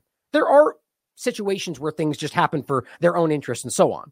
But it says, however, I think it may be even one step more cynical and diabolical. He says, I believe from what I see that we may soon witness a flip of the script. I believe Israel, this person says, may soon be dropped by everyone but the so-called alt-right, who will elect to go down with her ship. Interesting point. And I see that as that seems likely, a possibility. I believe the majority of the media will fall behind the so-called silent majority of ordinary people and begin more and more to condemn Israel. And that's my point right there. Now, let's just say that's exactly what's happening, right? That the alt-right, which I argue are anybody in the extreme sides of the paradigm, are not honestly engaging, in my opinion, whether they know that or not. They're blinded by their partisanship, the two-party illusion. But that they lean into this, the evangelical right, even though the Zionists hate them, and they're leaning in with them and saying, we all support you. And the point is that then the media begins to highlight what Israel's doing more and more. Now, does that mean we should suddenly stop pointing out what Israel's doing? Does that mean we should suddenly not highlight Israel's crimes? Well, obviously not. I'm not saying that's what Off Guardian's suggesting either. I just think it's important that we don't fall one way or the other. Not everything is so binary. We have to acknowledge, one, that what they're pointing out is true. Whether CNN or anybody else is pointing it out, we go, yes, that's what they've always been doing. This is what Israel's government's capable of, but be wary about why they're suddenly showing you that. That's what my line from the beginning. Now it says, the person goes on, I believe the majority of the media will fall behind the so-called silent majority. Eventually the politicians will, quote, reluctantly follow suit. Now I see that's a hard thing to go along with, especially since these politicians are largely in places because of the lobbying groups that allow that to happen. But it says Israel will be condemned in the UN and there will be promises of punishment, war crime trials, etc. Which again, whether or not it even amounts to actual accountability, we should be okay with that. In no way am I talking about anything that involves the WHO or the UN and some kind of sovereignty violating concept. But my point is that that's why these groups in any normal sense were ever created. The idea that this is the only way that these people can lead. And all I want to see is people like Netanyahu in a position of a government who we know broke the law held accountable for those crimes. But at that same time, we should see that and go, okay, why would they allow this and what are they trying to accomplish on the back of it? Right? Both things can happen simultaneously. We can see accountability, which I highly doubt is even going to happen. And if they do allow it, it's probably because they're using that to roll into something else. But we can see that accountability and hopefully the action through it, and then also still be on guard to what they'll use from it. I think that's very obvious. But it says, I believe this may be presented to the masses as a triumph for the common man. And in a sense, it will be, even though we can see that they're using it against us. And we will all be flattered that our protest and righteous anger have prevailed. But in reality, this will all have been planned. Again, even if that is the case, to have an entity like the Israeli Zionist government that has been acting with impunity for 75 years and murdering people and stealing from people and keeping the Palestinian people in a dire situation for this long. So regardless, we have to acknowledge that as a win. They're only admitting it because of groups like Off Guardian, because of groups like you out there who are making them have to shift the narrative. I feel like I've made that point too many times already. The point is, there is a positive, even if it's design. It says, on the back of this, I believe the controlled independent media will join with the enlightened mainstream, which, again, you know that will never happen from this side. So whoever they're seemingly highlighting here, I could point out plenty that I agree would do just that, in calls for action to be taken to prevent such abuses and those done by Israel ever happening again. Now, that's important because we have to understand, to then go, please, UN, initiate more metrics of control so this doesn't happen. Hardly. Anybody calling for that does not see the point, and that's what Off Guardian's really trying to make here, I think. There are already things in law right now. It's like creating a law for something that already exists. I made the point about lynching, for example. I think was it Biden that did that? Where you pass a law specifically naming lynching as a crime. Well, you don't need that law. There are already laws in place that make violent action against people illegal, murder illegal. You don't need to make it that's a political thing, right? So my point is, right now, there are already crimes against murder. There are already crimes against genocide. There are already situations and bodies in place to hold people like that accountable. We should not ask for anything different. We should simply ask for equal application of international law, which I do believe is important. But it says, I believe the masses will support this in the false belief a new age of hope is dawning. Now, that's an interesting statement. I don't think we should ignore the possibility. Like, think about the idea that, hypothetically, isn't that what we're all trying to achieve? Not some false age of hope, but the idea that we want to progress to something past this kind of, which, again, maybe it's not even possible in the reality of how human species works. That we're all, it's kind of a yin-yang reality. We're not going to get rid of terrorism. We're not going to get rid of anger or hate or negative. Those are always going to be there. It's an ebb and flow. It's about constantly maintaining the good in all of that, right? So my point only to say that it's like we shouldn't, I guess, not hope for that. We all want there to be some, but I agree. I think that the idea that they can present that to you will be something they try to shove in front of you at the last moment to kind of circumvent any positive change. They always have done that. They being the hierarchy enslaving you. On that note, which I'll show you next, actually, since I brought it up, I'll show you the shirt that we're selling for that. But it says, in reality, this is the final part of the comment given to Off Guardian. I believe this will be Agenda 2030, or when Agenda 2030 begins to be seriously introduced and large central authority given to the UN, which nobody should be hoping for, allowing, asking for, or allow, or perhaps a newly created body at first in the pretense of holding nations accountable, and only later will the truth become obvious to us all. But by then it'll be too late. Wholeheartedly agree. That's my point about why we don't need literally anything. Just simply the honest application of things like the Constitution, right? Or really, in that case, the acknowledgement of those universal rights.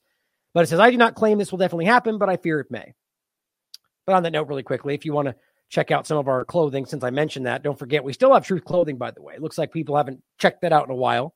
With our Question Everything t-shirts for women, hoodies, all sorts of stuff. And then we also have our big frog, right? I always want to call it Blue Frog, where we have our Free Speech Absolutist t-shirts where it says, I support T-Lab on the back. And then the one we just brought in that says, they, the hierarchy enslaving you. I like that. I think it's important. Put these in there if you'd like to check one out, because we have big plans, ladies and gentlemen. We want to change a lot. Now, I'm glad I forgot. So going on from their article, then this is Off Guardian writing. Now it says, is there any truth to that?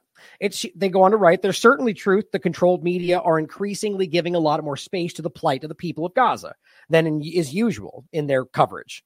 Which I don't think I've ever seen any for that matter. Like not like this. But as we pointed out, the BBC highlighting things they're lying about. The New York Times says the war turns Gaza into a graveyard for children. Like, they've never gone this far. CNN. It says, interviewed Doctors Without Borders who detailed desperation and horror. I mean, we've gone over most of these. It says, this certainly is a considerable amount of mainstream coverage for a suppressed minority to get. I agree. Compared to and contrast this with the same media treatment of Yemen. A point I've made many times. Nobody even cares. The starvation of Yemen has been going on forever. They barely even talk about it. The BBC, and again, I argue this is largely because people, before the media shifted into making this clear, the people were already calling this out. That's what at least in my perception, the media was desperately in the first week, 2 weeks, pushing this hard in one direction. Yet a lot of the human rights groups were already calling this out. And a lot of other groups were seeing it. I think this is a level of desperation first. And now they're trying to marshal this into something they can use. That's kind of how I've seen it from the beginning. Just my opinion. I'm sure you guys feel your own ways about it. But it says the BBC Verify example was taken up by notionally alternative media channels as evidence the mainstream was seeing the light. Anybody saying it like that is, in my opinion, they're naive. To argue the mainstream just suddenly sees it like they're honest but weren't able to discern it before, that's a very naive perception, in my opinion, which is what they're pointing out here. For example, Novara Media released a video entitled, "Now Even the BBC Seeing Through Israel's Lies." Now, I framed the BBC point in it. I said even BBC calling out their lies is very different. Calling them out with an agenda behind it, but seeing through the lies, well, that suggests that they have some kind of insight. But it says, really, this level of naivety we feel appropriate. Let's do better. It says, the controlled media are showing us the evils in Gaza because for some twisted reason, their controllers want us to see and deplore the very slaughter they have created. Now, I agree with that. But I don't always think it's all encompassing. Like the only time we can ever see it is when they let us. I do think that that's very much controlled. But I leave open the possibility that there are examples of things that actually organically break through. But point being, I agree with what they're saying there. The big question that should be flashing in pink neon in all of our minds is why, as we've been asking. Why do they want you to be shocked, traumatized, sympathetic toward their own victims? Is this about cynically playing both sides to keep the controversy at a boiling point? The ancient plot, divide, and rule? First step in any forever war? It's just one of the possibilities. Or is the person's comment correct? Is the first part of the bait and switch aimed at persuading people that they want and need the Great Reset's brave new multipolar world as the way to stop the killing? But that's interesting to me because, see, this is the point I think is different. There's two ways to put this. I don't think, first of all, that what we're discussing as the Great Reset is in any way a multipolar world. I think that's the illusion. That's like saying sustainability when what they're doing is the exact opposite. This is an authoritarian top-down control structure under the guise it's like the EU, for example. To pretend that every country has their own autonomy these days under the yoke of the EU is ridiculous. In this case, I don't believe that the Great Reset is applying it, but the point is that's what they're selling it as, right? So maybe they're trying to trick you using this into taking the bait for that perception. But the way they seem to frame this is that the multipolar world itself is the trap or the problem. And I think that doesn't seem to add up with the idea of what's currently happening. My opinion is that the Zionist agenda is the opposite of the multipolar world. I don't think either of these things end up in your best interest because the governments will manipulate them however they need to. Right. This is where it comes into personal freedom and the idea of, an anarchistic mindset about no rulers, but rules, but no rulers. Anyway, different conversation. But my point in this is that I think it's interesting that we should not then, there are things that could potentially benefit people that we might then avoid because we're so worried we might be tricked. Right. It's important to be open to possibilities, but questioning everything at every step.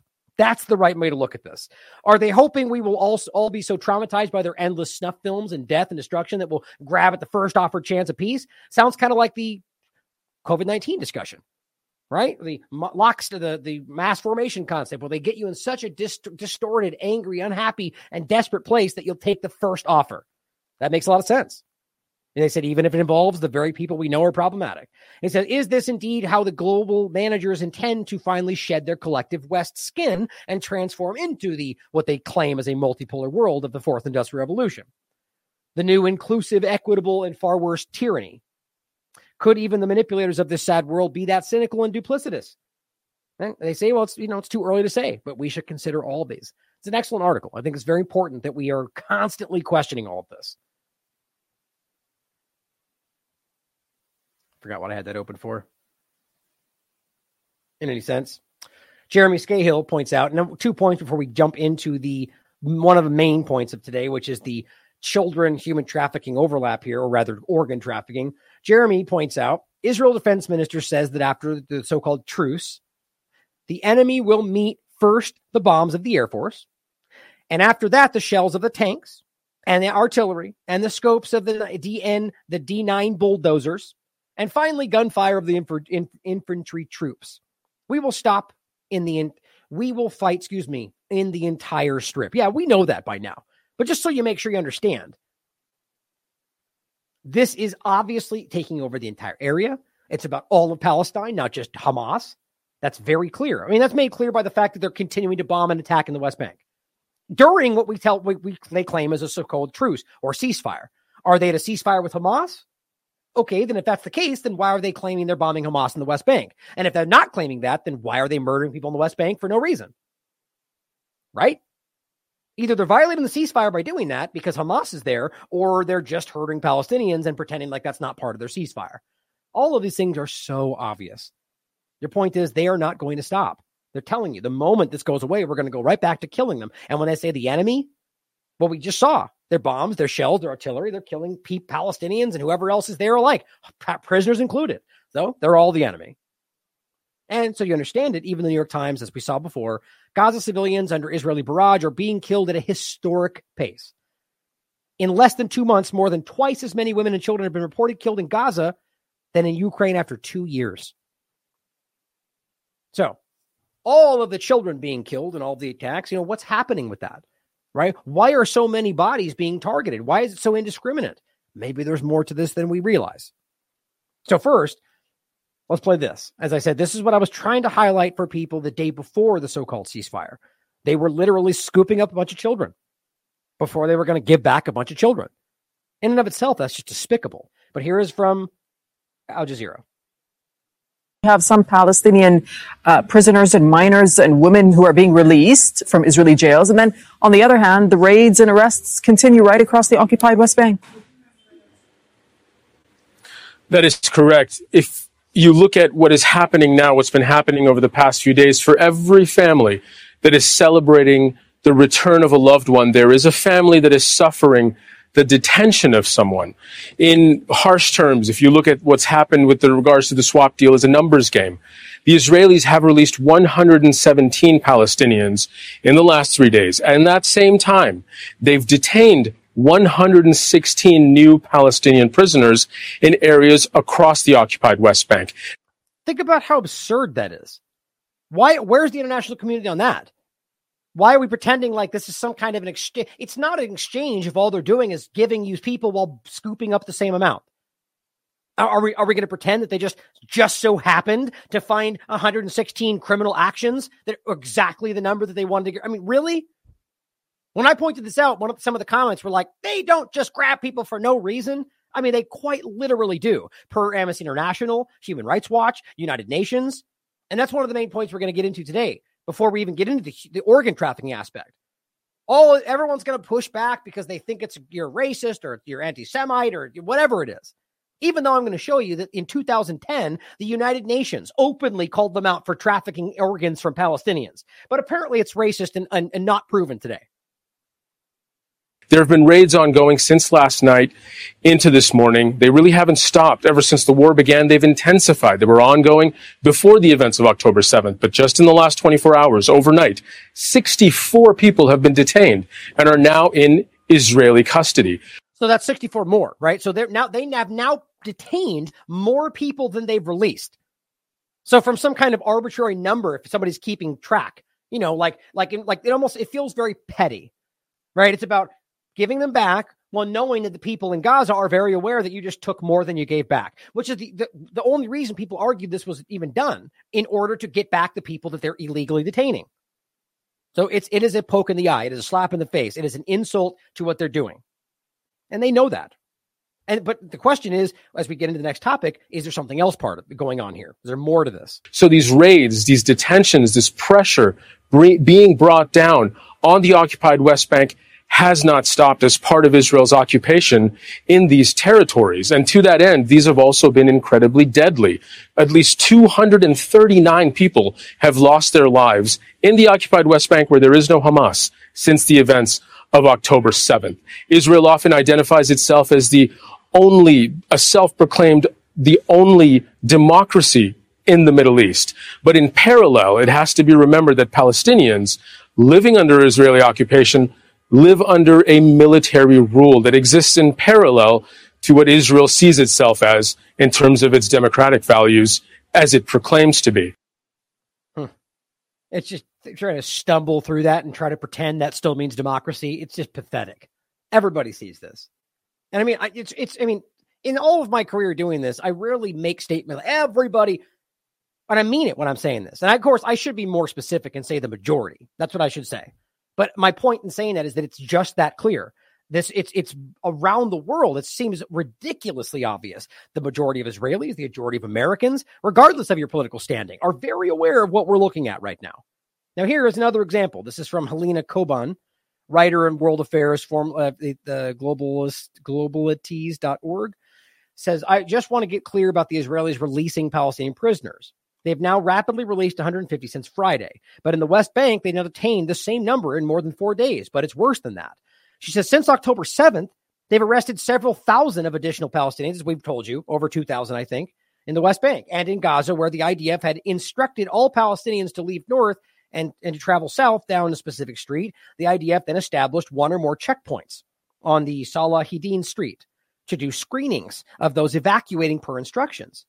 According to this account right here, described what happened there. He was pulled away from his family and bussed into Negev for interrogations as he was trying to flee, as they told him to. Beaten seriously there until his well-connected editors at the New York Times and New Yorker, who have made claims to this, were able to get the IDF to free him. He reported that around 200 other Palestinians were arrested with him, and as he left, their vehicles with large numbers of additional Palestinian prisoners were arriving. So how many Palestinian detainees is Israel holding right now in Negev? Right? These are people that were picked up as they were randomly walking in the area. People were being bombed and shot. Who's reporting on them? How do we even know? Do they have families? Like, think of this is so wildly unaccountable, and they're very aware of this. What's happening to them? If they have no families or anybody who even knows they were taken, what happens to them then? As I'm insinuating for the next part of the conversation. I have a few observations, she says. Number one, that for an occupying power to take people detained in an occupied zone back to the occupier's own territory is already a war crime based on global opposition to the Nazis' practice of doing that. Number two is that this large-scale roundup of Palestinian men by the IDF is like what happened in 1982 in West Bank and what the IDF did to Lebanese men during their long occupation of South Lebanon. Number three is that this practice of screening out all men from a community was widely used by the British in Palestine, Kenya, Malaya, and everywhere else where the fading British Empire was desperately trying to hold on. Same colonial practices, same immense harm, but hopefully a common outcome of liberation very soon. No, I appreciate the hopeful note. As the Euromed Monitor points out. Okay, so first of all, just recognize the egregious violation of any kind of, it's just so blatantly false. They're pretending like they're going through these motions while they're just taking anybody they possibly can at this point. Now, what is happening to the ones that we don't know about? I think that's an important question. Euromed Monitor, who here's the actual article for them right here. International committee must investigate Israel's holding of dead bodies in Gaza. They have raised concerns about organ theft from the deceased, citing reports from Gaza's medical professionals who conducted rapid examinations on those released bodies. Now, if you remember the image we're looking at here, that is those are the bodies that they stole from Shifa. Arguably, people thought in the beginning it was because they didn't want people to see how many people were killed during their illegal operation of the hospital, claiming they were going after Hamas, as well as the people that were killed because they weren't able to get fuel or water or anything they needed to help the people that were dying in the hospital. The point, though, they took them all, and they only gave them back recently, and that's what they're seeing. That's what the burial was here. Now, what we're being told is people that investigated the bodies found that they were missing organs. These examinations revealed signs of organ theft, such as missing cochleas. I think that's in the throat. Remember correctly? Hold on. Or is it the eyes as well? Inner ear, excuse me. And corneas, the eye, vital organs, livers, kidneys, hearts, and so on. Okay, so at this point, you have doctors on the ground who are saying this. Now, obviously, people are going to say they're lying, they're part of Hamas without any evidence to back that up, but certainly possible because we're objective and we can argue that, but you don't get that on the other side, of course, in the paradigm, I mean. Mohammed El-Kurd points out, and he's a writer from the occupied Jerusalem, correspondent at The Nation, Mondeweiss, Euromed Human Rights Monitor's report concerns that the Israeli regime stole organs from these corpses, citing medical professionals. Now it says the corpses subjected to organ theft were themselves stolen from Al-Shifa and the Indonesian hospital, as doctors and journalists have reported that most of the media didn't care about. According to Euromed Monitor, quote, the Israeli army also dug up and confiscated the bodies from mass graves that were established more than 10 days ago in one of Al-Shifa's complex courtyards. Although the Israeli military has returned many of the stolen corpses, dozens remain currently in custody. Right? Why? That's very strange. Now think of the outrage from either religion, right? From a Muslim perspective or a Jewish perspective, right? To not release the body, especially in a certain time frame, is a big deal. And or whether or not you're religious, it should matter. These are your family members, but they're being held. Now maybe that means that there's something more that was done to them. It says the theft of dead Palestinian bodies has long been an Israeli policy that serves two purposes: transforming the corpses into bargaining chips for political gain and collectively punishing bereaved Palestinian families by depriving them of the ability to give their loved ones proper burials. The legality of such necro-violent practices has been upheld both by the Israeli government and the Supreme Court, but they don't care. They do it anyway. Reports of Israeli organ theft, not scarce. And this is one of the most prominent, but we'll get into a lot more. In 2009, The Guardian reported that Israel has admitted pathologists harvested organs from dead Palestinians and others without the consent of their families. They've cited, quote, over their dead bodies, a book by Israeli doctor in which they revealed that the organs taken from dead Palestinians were utilized in medical research at Israeli universities, medical facilities, and were faculties, and were transplanted into Jewish Israeli patients' bodies. That's an Israeli writer. Euromed Monitor writes, even more concerning are admissions made by Yehuda Hiss, the former director of Israel's Abu Kabir Institute of Forensic Medicine, about the theft of human tissues, organs, skins from dead Palestinians over a period of time without their relatives' knowledge or approval.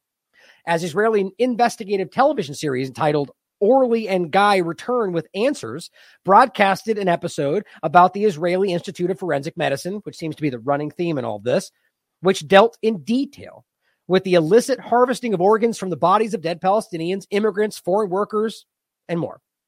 By the way, a side note, apparently there's an overwhelming foreign workers are fleeing in droves from Israel right now, largely because they're seeing that they're the ones that have been taken advantage of, seeing that they're the people they don't care about, in this sense, possibly more.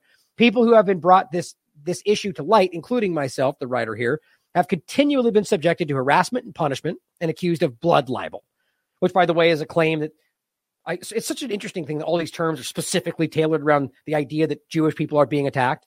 I guess it talks about them using Christian blood for some kind of ritual or something like that. That's where the term comes from. But it basically just means a lie, apparently. One example of this is a Montgomery County teacher who has been put on leave over social media posts decrying Israeli necroviolence. The Washington Post's Nicole Ashbury reported on this incident and falsely claimed that, quote, there is no evidence of organ harvesting despite ample evidence, which I'll show you next. Now think about this. The Washington Post on the record saying there's no evidence, other than the United Nations. Totally not evidence, though. They literally explicitly tell you they're stealing organs. But, apparently this very high-level journalist just missed that. Do you believe that? And nobody smart would believe that. We'll get into all the rest of them, too. Now, they gave you some great examples. I think that's important that they gave you the actual information. You can read this article for yourself, much of which we just went over. They're calling for an international investigation to investigate this. Now, let's talk about, first, before we get into the history of this, here is a clip from a famous model. Her name is Gigi, I think. Gigi Hadid. Here's the Newsweek, by the way, already running interference from yesterday. Here, we'll explain the allegations. No, we'll explain it to you. They're going to try to gaslight you. Here's what Gigi was saying on TikTok, I believe. This disturbing video where health officials admitted the Israeli authorities had harvested the organs of dead Palestinians for years without their consent. לא נוגעים, משאירים שלם את החייל, מאוד חשוב, אבל לוקחים מאחרים. ממי? אז עכשיו השאלה מי, ותדמיינו ממי לוקחים. It just says they used to take organs from dead bodies of Palestinians. Now, right there, some people may even argue, well, if it was some like a terrorist or whatever else, then we would might as well take advantage. But the point is not necessarily about. But first of all, that shouldn't be illegal anyway. Obviously, there are still rights, but the point is about whether or not this might be done, or people might be killed, or actions might be taken in order to lean in to that necessity. That's the real point. And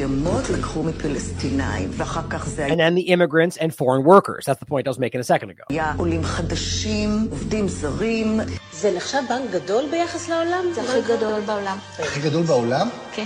biggest in the world, the biggest market in the world for these skin grafts and whatever else they're talking about. It says, what is the organ donation rate given the population of Israel?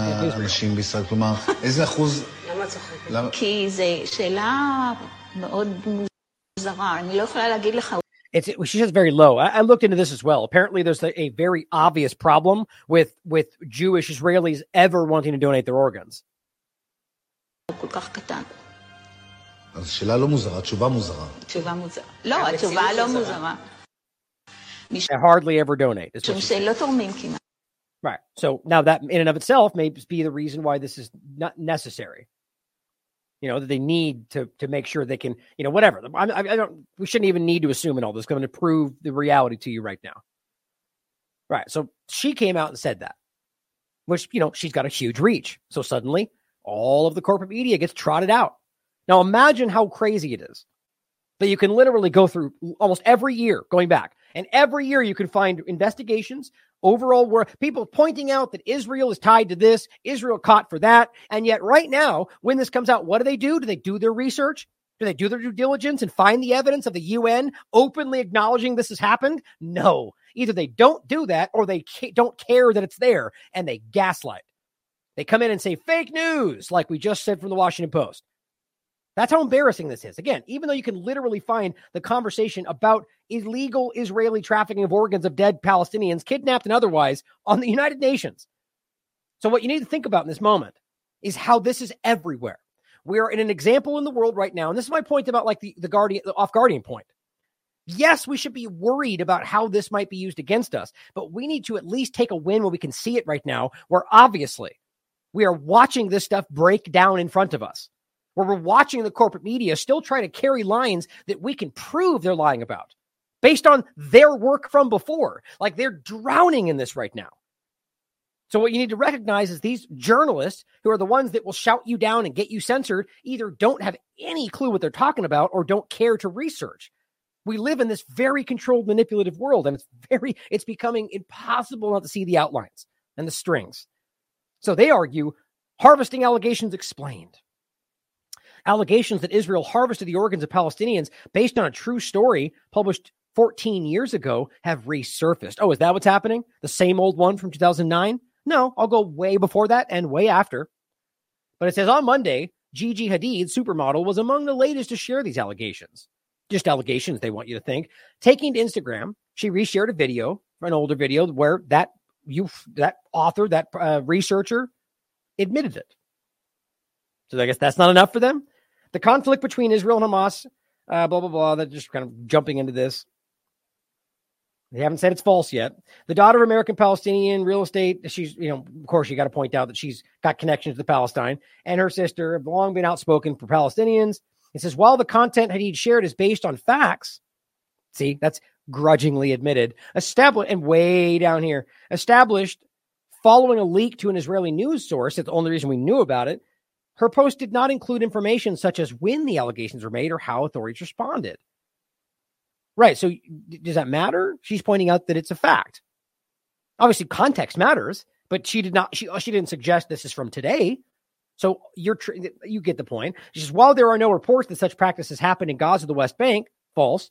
The established history risks being folded into misinformed. Oh, I see. So the truth might be misused. Therefore, we should constantly gaslight around it. That's what they're doing. We can't tell people shots are killing people because that might be used to create vaccine hesitancy. It's the same argument. The truth is dangerous. Yeah, we know it's dangerous to you.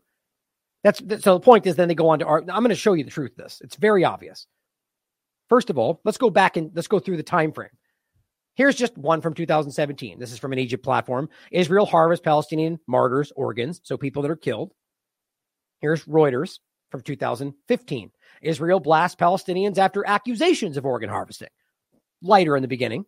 Point being, Palestinians have long accused them of that. But of course, for some people listening, they're going to say they were lying about it. But just realize this is not unique to certain individual examples. It's been an ongoing open secret. Palestinians accusing them. So we're talking about the West Bank and Gaza. That's the point, because that is happening. Here is the Huffington Post, 2010. Israel admits harvesting organs from dead bodies without permission. Yeah. Open discussion. 2010. 2009. And this is the one, this one is also 2010. 5 Israelis charged with organ trafficking by the Israeli police. Now, that doesn't then immediately make the Israeli government complicit. But you know what's interesting is it would for anybody else in the bad guy side, right? This was Lindsey Graham, and the person had an Iranian-sounding name. He'd be like, Iran did it. We know for sure. That's how that works. But see, we're not dumb like that. We're not ignorant like Lindsey Graham. We're going to say, well, they're Israelis, so it's possible that they're connected to this, that it's a larger operation, but we don't know for sure. What we do know is that it adds to the bigger picture. They're going to see a running theme of Israelis around the world operating organ trafficking rings. But, you know, you have other ethnicities and groups doing the same. But it makes it more interesting when you can prove, per the United Nations, that they have, or any other arguments they've admitted to. But 2010. Okay, here's the one that everybody knows about, 2009. Doctor admits Israeli pathologist harvested organs without consent. And even their fact check article was forced to admit, yeah, they admitted that. And it's pretty gross. The point is, Dr. Yehuda Hiss, former head of the Abu Kabir Forensic Institute. You're going to hear that same name and that same group as a running theme. So it's interesting how they get caught. They admit to it, yet weirdly keep happening. That's the point. But yes, they were caught admitting they were taking organs of different types from dead bodies without the consent of the parents. That enough should be important. Here's a study, in fact, from National Library of Medicine, NIH, PubMed, 2007. Israeli transplant surgeon arrested for suspected organ trafficking. Right. So you see how this goes? Obviously, a long and connected point. Here's Haaretz from 2005.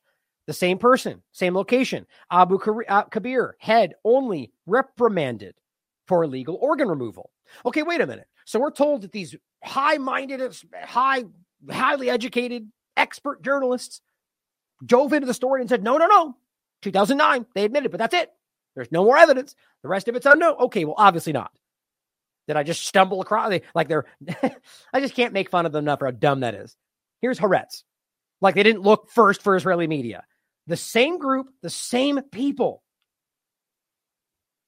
This is the same location. Okay, so we're being told that in 2005, they got caught. But they reprimanded them for illegally removing organs from dead bodies. Okay. Then in 2009, they get caught for it. In that moment, we don't go, okay, you've already been caught before and we didn't even do anything about it. Of course not, because this is being covered up. There's a big operation here. It's a hugely profitable business. Here from Haaretz as well. This one, 2014. Oh, and so my point, this one went all the way back to 2005. Now we're going to start again going back the other direction to show you where this is prominently being used. New York Times finds, quote, disproportionate role of Israelis in world organ trafficking. Nothing to see here. Here's Haaretz as well from 2018. Israel suddenly becomes the hub in the international organ trade over the past decade. Oh, let me think. I'll make sure I don't have anything highlighted. It says, according to a 2015 European Parliament report, Israeli physicians and patients played a major role in the international organ trade, initially reaching Eastern Europe and later to other locales. The report says Israel played a key role in the trade that developed in Azerbaijan, Cyprus, Kosovo, the United States, Costa Rica, Panama, Ecuador, and Colombia. Interesting how they can do that, even though there's a 2008 law on the books that makes that illegal. That's why it's being done outside. But weirdly enough, you've got Israel playing a key role in a business that they've outlawed in their country, in other people's countries. It's not hard to understand. Here's the Washington Post. This one is from 2018. Quote, a cruel harvest of the poor. an Israeli, but not the government in either of these cases. Well, this one is Israel's government here as a state, but this one was here. No, I guess those are right. Those are both the government. So this one's not. This is about an Israeli individually. An Israeli allegedly behind human organ black market arrested in Cyprus. Wait a minute. Didn't we just? Yeah, we did. We pointed out that the Israeli government was working in Cyprus, according to a European Parliament report. Okay. And then this random Israeli, totally not connected to the same thing, gets arrested in Cyprus for black market organ trading. Yeah, but we're nothing to see here. Let's keep ignoring it all, because if you point any of this out, you're a racist. Here is 2018. Israeli behind organ trafficking ring arrested. Here in 2019. Kazakhstan holds doctor over Israel-linked organ harvesting scheme. Same people, same groups, same discussion. Right? I mean, it's obscenely obvious. Jerusalem Post. Princeton students are being taught. This is 2023, August 7th. They're being taught that IDF harvests Palestinian organs in one of their courses. Do you know why? Because it's a provable fact. I mean, it's insulting. And I'm not saying that because Princeton teaches it. We should question everybody. No entity is outside the reach of being called, questioned. My point is, this school is teaching it, and the professors teaching it because you can prove it. That doesn't mean because they teach it, you can prove it, but this is the case. A course at Princeton University will include a book in its syllabus that claims that the IDF has been harvesting Palestinian organs. Yeah, it's really stupid, isn't it? It's very, very obvious. Okay, I shouldn't say the only point, because we should question everybody. My point in doing this is to reach not you guys, but the average person out there that thinks all this is so fake that none of it should be. This is, to them, some from the UN has standing. And it really should for anybody. But those of us that are in the know about the reality of the world, at least as we see it, realize, question everything applies to everybody, including me, including the United Nations. But as usual, like I say with Wikipedia, it doesn't mean it's true. It just means mass adoption. Same point here. From 2010, January 29th, 2010. Israeli illegal trafficking in organs of dead and kidnapped Palestinian victims. So the Washington Post, Newsweek, they just missed this? Are we going to pretend that they didn't know it was there? Or worse, do you think they saw it and just pretended they didn't see it? I mean, how embarrassing. It says, as if it's not, the first part is important as well. You won't even hear this much stated from the UN today. This part is where it gets into, yes, they kidnapped them, and yes, they stole their organs. But here's what it says first. As if it's not enough for Israel. As if it's not enough for Israel to create a state of immigrants on 80% historic Palestine. So right there, guys, it's not just Gaza. The UN has always maintained that this is all occupied Palestine. I said that on a radio show. I think it was the Final Countdown. And they, and I don't begrudge somebody, or, people don't know all the stuff. They push back on it. Said, no, I don't think they may. Yeah, they do. Yep. It's not just Gaza. It's all of Palestine. But it says, as if it's not enough for Israel to create an illegal state on 80% historic Palestine against the will of its indigenous people, the Palestinians and expel through ethnic cleansing and massacres, which are fully documented, yet not pointed at today, apparently, most of the Palestinians from their homeland that became Israel, to be followed by the destruction of their homes and villages and the erasure of their history in their country, and all indications that they had ever been present before, or present there, that people like Ben Shapiro lie to you about. Number two, as if it's not enough for Israel to occupy the rest of Palestine, what is now known as the occupied Palestinian territories, to again create another wave of Palestinian refugees, to confiscate more land, to establish illegal Israeli settlements, to oppress, humiliate, and control their lives, their movements, their very means of existence, to force them into total submission. As if it's not enough for Israel to create the largest open-air prison in the world. Yes, all facts. Through the construction of a wall that completely excludes the occupied Palestinian territories from the rest of the world. Its consequences amount to an act of siege and economic genocide. Yep. A wall that the International Court of Justice has ruled to be illegal and should be demolished. As if it's not enough for Israel to let loose hordes of marauding gangs of Israeli illegal settlers, as to launch pogroms against Palestinians, to burn their crops when ready for harvest, to uproot olive trees, tens of thousands of years old, create more illegal settlements on any Palestinian land these gangs may decide upon, all under the protection of the IDF. So, as if that's not enough for Israel, today, in 2010, and still to this day, it is the turn of the dead, kidnapped and killed Palestinians. Their human organs, as reported in the press, can be a source of immense wealth through illegal trafficking in the world market. Israeli physicians, medical centers, rabbis, and the Israeli army may be involved, according to reports published in the Swedish press and criminal investigations in the United States. After Israeli physicians remove organs they think marketable, the soldiers bury the bodies in graves that carry only numbers and no names. Sounding familiar. Or place them in sealed caskets and deliver them under curfew conditions to the families and supervise the digging of the graves and burial, so as to not be able to prove they took their organs. We call upon physicians, medical centers, and associations everywhere to condemn and boycott Israel physicians and medical centers. Of course, they simply go, the UN's racist.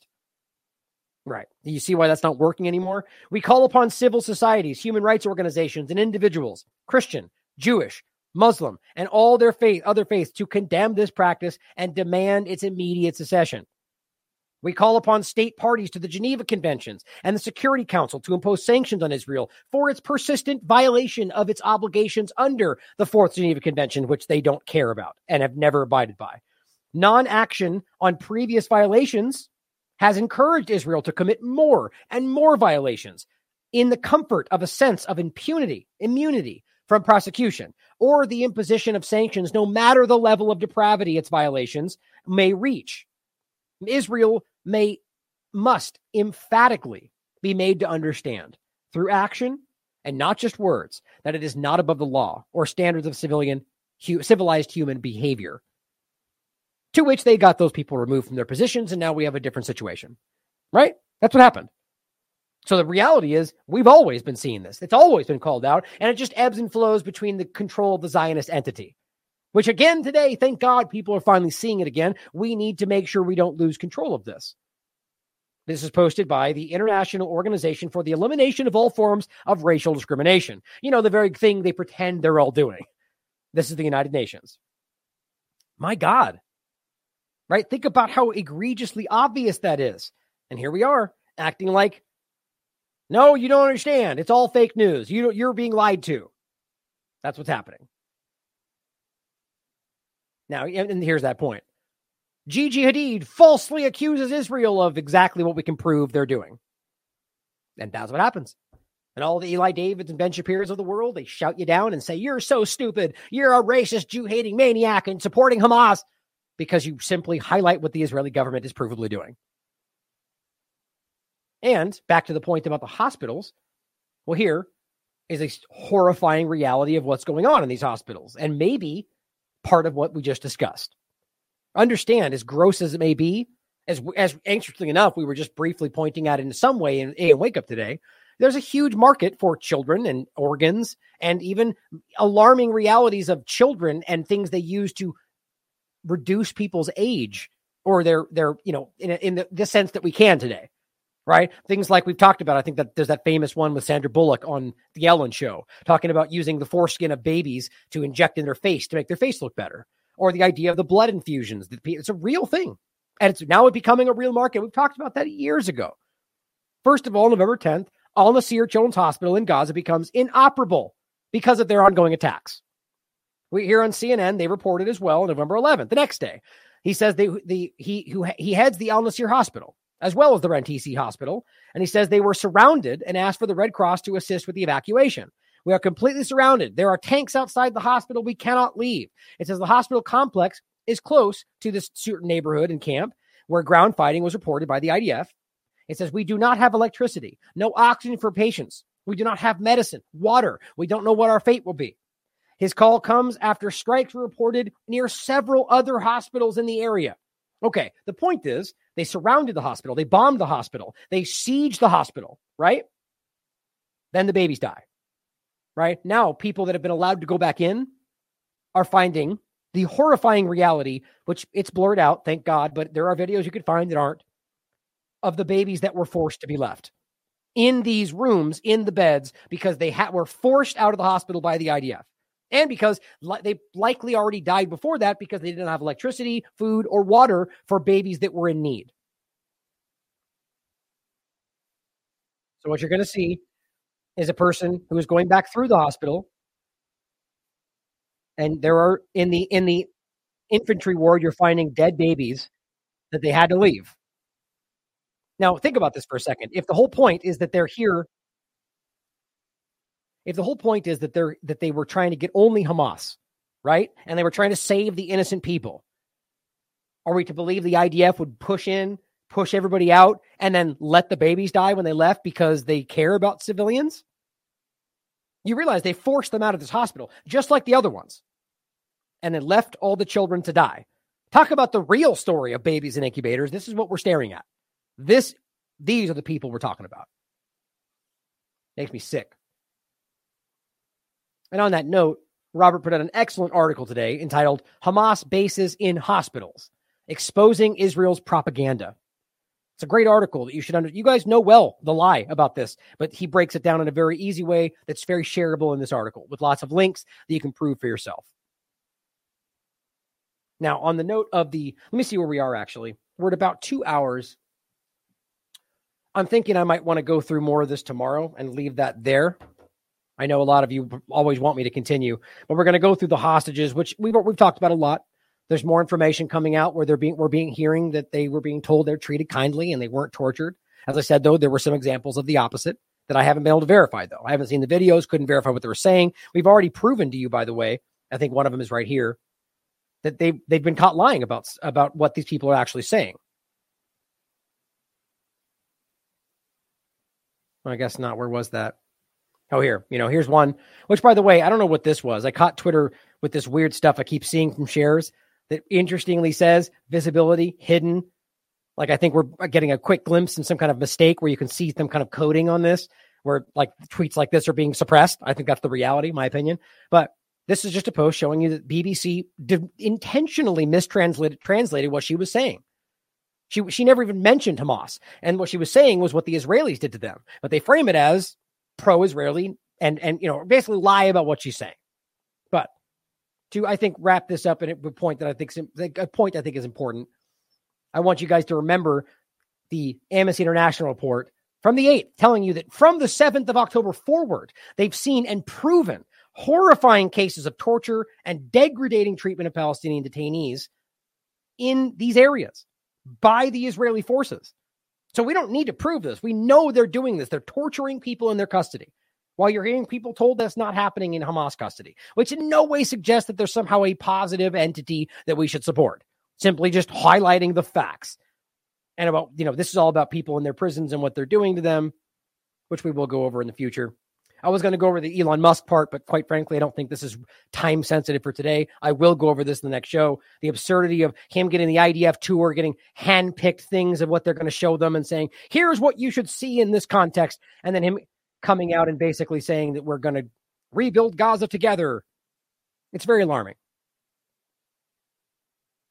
Hey, sure, I'm not going to miss anything I think is especially important right here. Help rebuild Gaza. There's your kind of overlap to the big picture. David Icke says, I'm embarrassed to see how swathed of the alternative media, namely in this case, Mario Narfal, have been falling for Musk. What a BS fraud. This is David Icke saying he tells you what you want to hear and then does the opposite. But hey, it feels nice to have your belly stroked. Has anyone stopped their Musk worship for long enough to ask why the deep state that controlled Twitter would sell it to him? He really believed in free speech? A, or B, there was not an ulterior motive? Look how he's been absorbed into the alternative thanks to the Twitter purchase as a hero to be swooned over. The sting is working then. Why not ask why Israel created Hamas, Mr. Musk? Why Hamas operatives are allowed through the border fence despite cutting edge surveillance? And right, the whole point is, I don't think this Musk thing is honest. And Elon, they're all leaning into it. Propaganda against Israel must stop. Thank you, Elon. And don't forget, I said in case you missed it, music festival massacre survivors, a lot of which are telling you things they don't want you to hear, involuntarily committed due to mental breakdowns. Really? That's pretty damn alarming. Lastly, and I will go over this in the next one, Gray Zone article from the 25th, proving that the girl that they were highlighting as one of the main issues are on the record was killed by an IDF tank.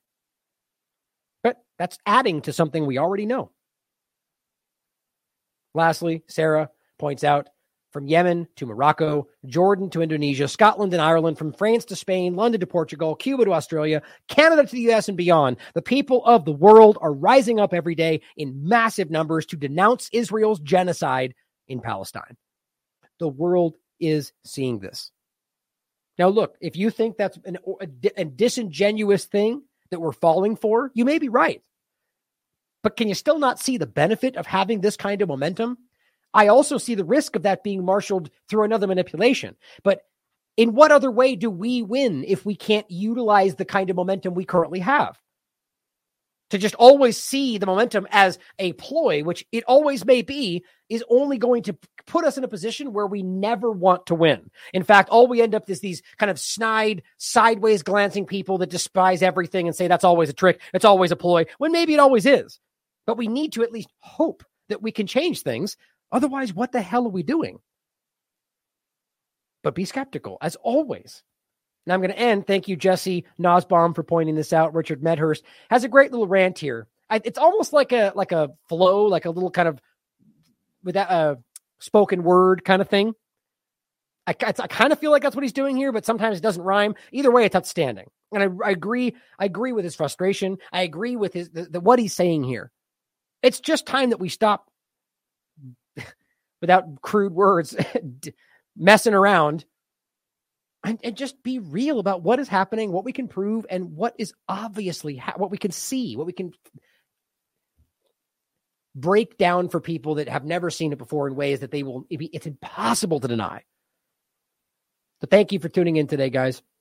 I wasn't, I decided to kind of cut short there. Oh, that's weird.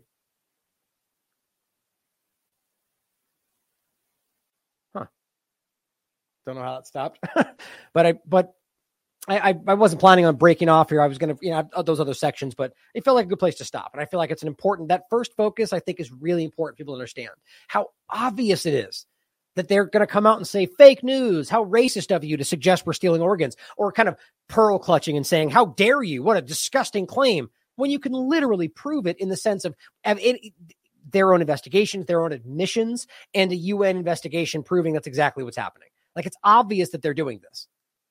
Now, you could argue it recently stopped. The point is that there's an obvious discussion to be had. And if they're now being reported by human rights groups that the bodies they returned are in fact missing organs, shouldn't somebody go investigate that? Now, the point will be, let's just say you have the UN go investigate. And they go, yep, they're missing kidneys. What's going to happen? They're going to say, the Palestinians did it, they're lying. Or the UN's racist and they're part of Hamas. You see how this kind of works, where there's already kind of a standing narrative that no matter what is exposed, you have a reflexive point to say, well, that's why that can't be talked about. Same thing happened during COVID. But I'm telling you guys, the world sees through it. So it's time that we take advantage of this and try to expose other things that are important. And yes, be on guard to how any of this can be used against us. It's the same thing I was saying during COVID or before that in any other discussion of foreign policy, that when you're in a situation where, well, the first point is that, when they're lying about everything, they're going to eventually challenge and step on the previous lies. And those are moments to expose what they're doing using their narrative, even if both sides of it are false. But realize that the momentum here is very obvious, that people can see through this, that we can try to marshal against the larger agenda. And I do think that's very important. But I just think that it's important that we don't miss a possible opportunity because we're worried that we will be tricked. That's why the question everything narrative is so important. But it doesn't mean doubt and ignore. It means question, but entertain all possibilities.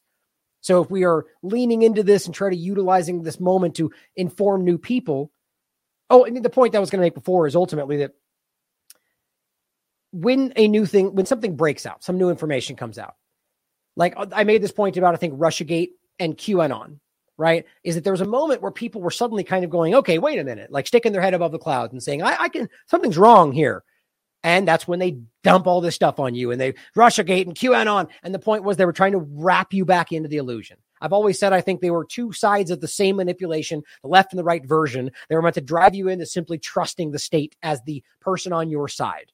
The point was, though, that people see through these things, right? They wake up and they look out and they suddenly go, okay, I see through it. But that's what QAnon was there. They were, it's a minefield. And instead of stepping through the minefield and letting people like us, or, as I see it anyway, trying to help you guide through that to make your own objective choices, you step on the QAnon mine or the Russiagate mine. And what it does, it says, here's the truth. We found everything. Here's all you need.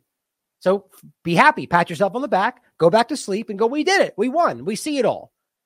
That's the problem, though. It's just stuff like this. So we need to realize that there will always be something like that and take advantage of the positive moments that we can. So thank you for your continued support for this platform, because I believe what we're doing is very important. I believe there are very few platforms out there that are nonpartisan, truly, and objective, even to a fault. And there are plenty. The Corbett Report, right? Media Monarchy. I think very much so. There are plenty of them out there, but more and more we want to build this into being the main facet of what's going on. So help us continue to build that. There's lots of ways to support the platform down below, but as always, most important, question everything. Come to your own conclusions. Stay vigilant. I'm done, man. I've had enough. I've had enough of Israel killing 15,000 Palestinians and calling that self-defense. I've had enough of the media calling Israeli hostages, but Palestinian hostages prisoners. You're upset about 200 Israeli hostages, but you didn't know there are 10,000 Palestinian hostages? Please, enough. I've had enough of Israel throwing Palestinians in prison without charge, without trial, without even telling them the reason why.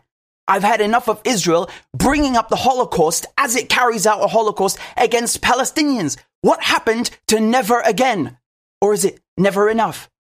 I've had enough of Palestinians being punished for European crimes and Europeans giving away land that ain't theirs to divide. I've had enough of seeing children's bodies blown to bits and parents crying their eyes out. Where are my kids?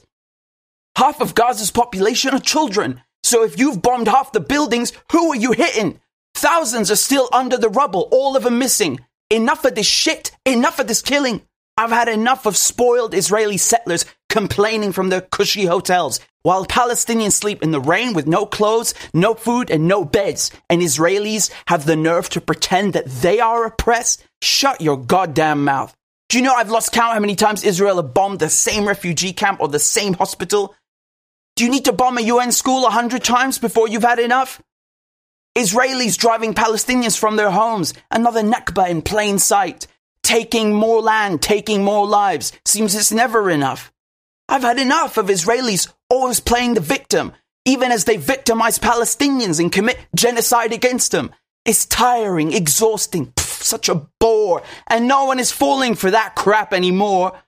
Israel claims to be the Jewish state, but it's in a state of genocidal mania and doesn't speak for Jews. So many Jews around the world hate Zionism. They've had enough of this too.